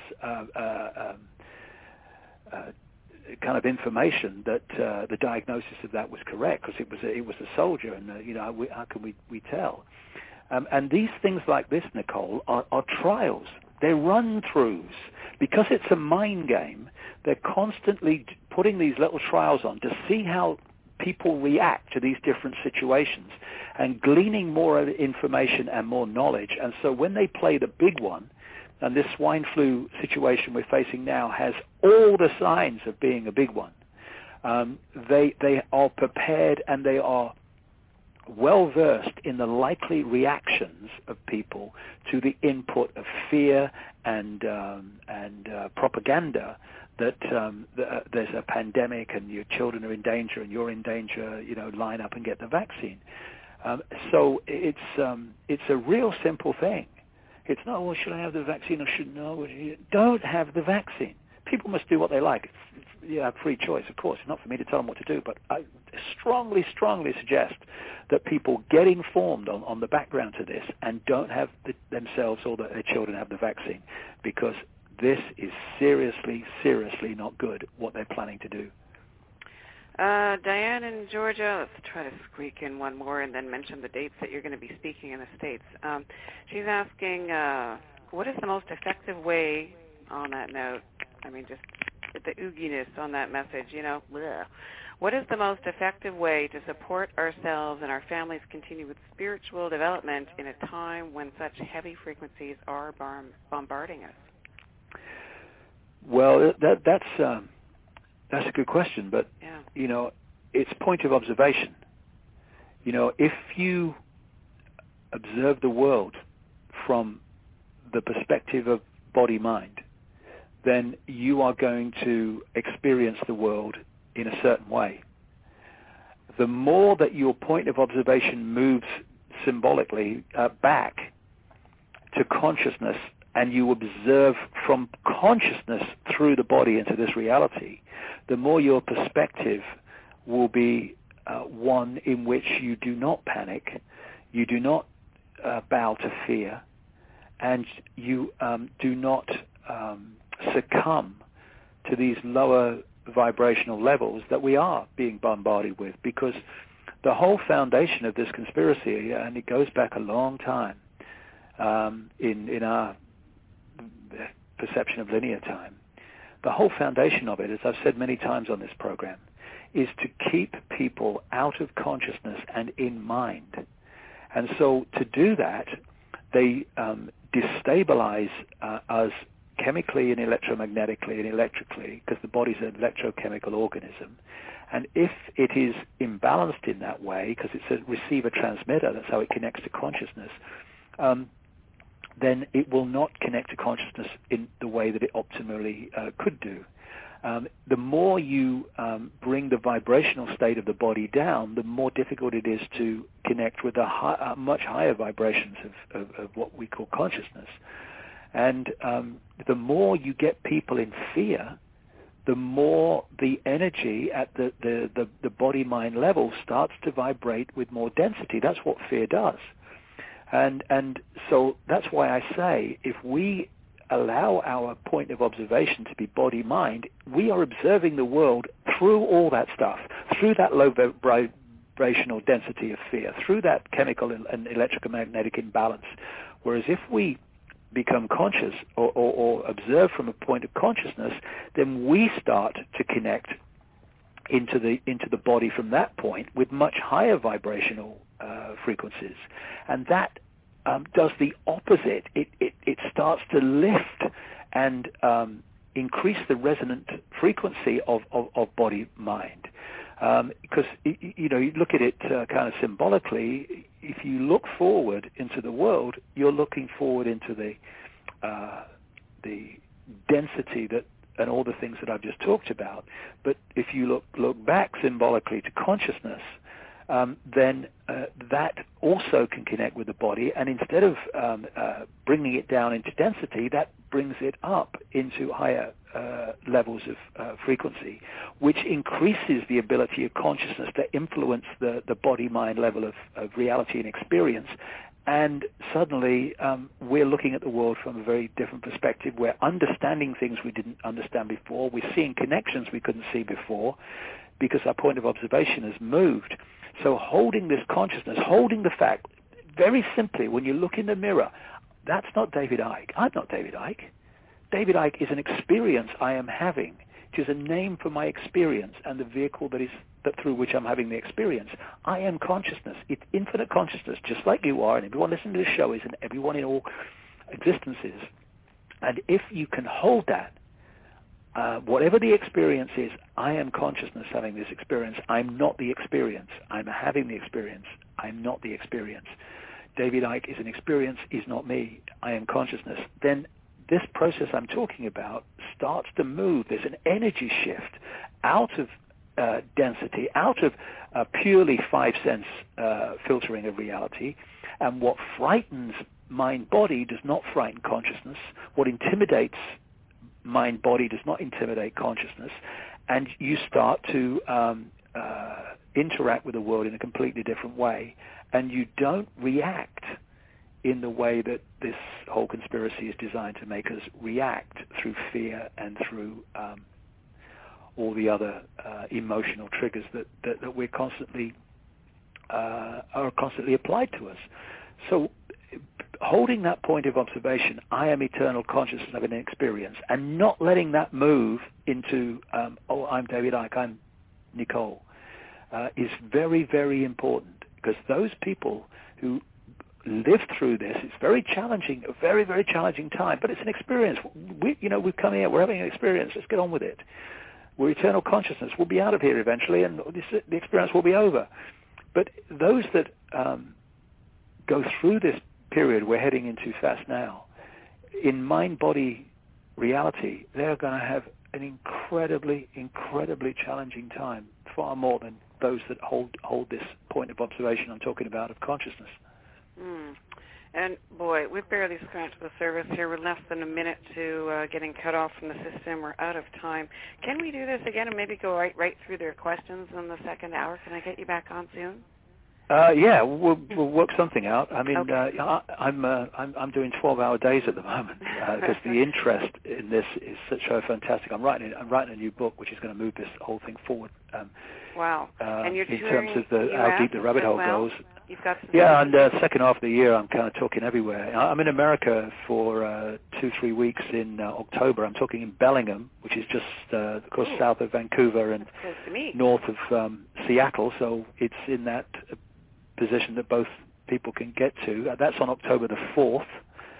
Details on my website. I'm in Santa Fe on October the 11th. And I'm in Phoenix on October the 17th. And these are all-day talks, like 7-8 hours, where I'm connecting the dots with about 1,000 illustrations between all these apparently unconnected people, subjects, areas, consciousness, reality, okay, banking, perfect. conspiracies. The system's about to cut us off, so I want to make sure I get your website in davidicke.com. We'll also have it linked up from newsforthesoul.com. Make sure you're on our free e-news, and we'll get David back on very soon and get some more of these questions up on the air. And thank you to all of you tuning in and participating and sending a bazillion questions. Thank you, David, for being here again. I just so value the time and perspective that you have shared with us over the years. Thanks, Nicole, and I'll see you soon, I hope. I hope so, too, in Bellingham. Yay! Yeah, that'd be great. I will definitely see you there. Thank you so much, and we'll talk to you all soon. Thanks, David. Thanks, Nicole. This has been News for the Soul with Nicole Whitney. Visit us anytime online at www.newsforthesoul.com, where you can listen to all our previously aired shows at any time and so much more. Have a great week, and remember, what you focus on expands.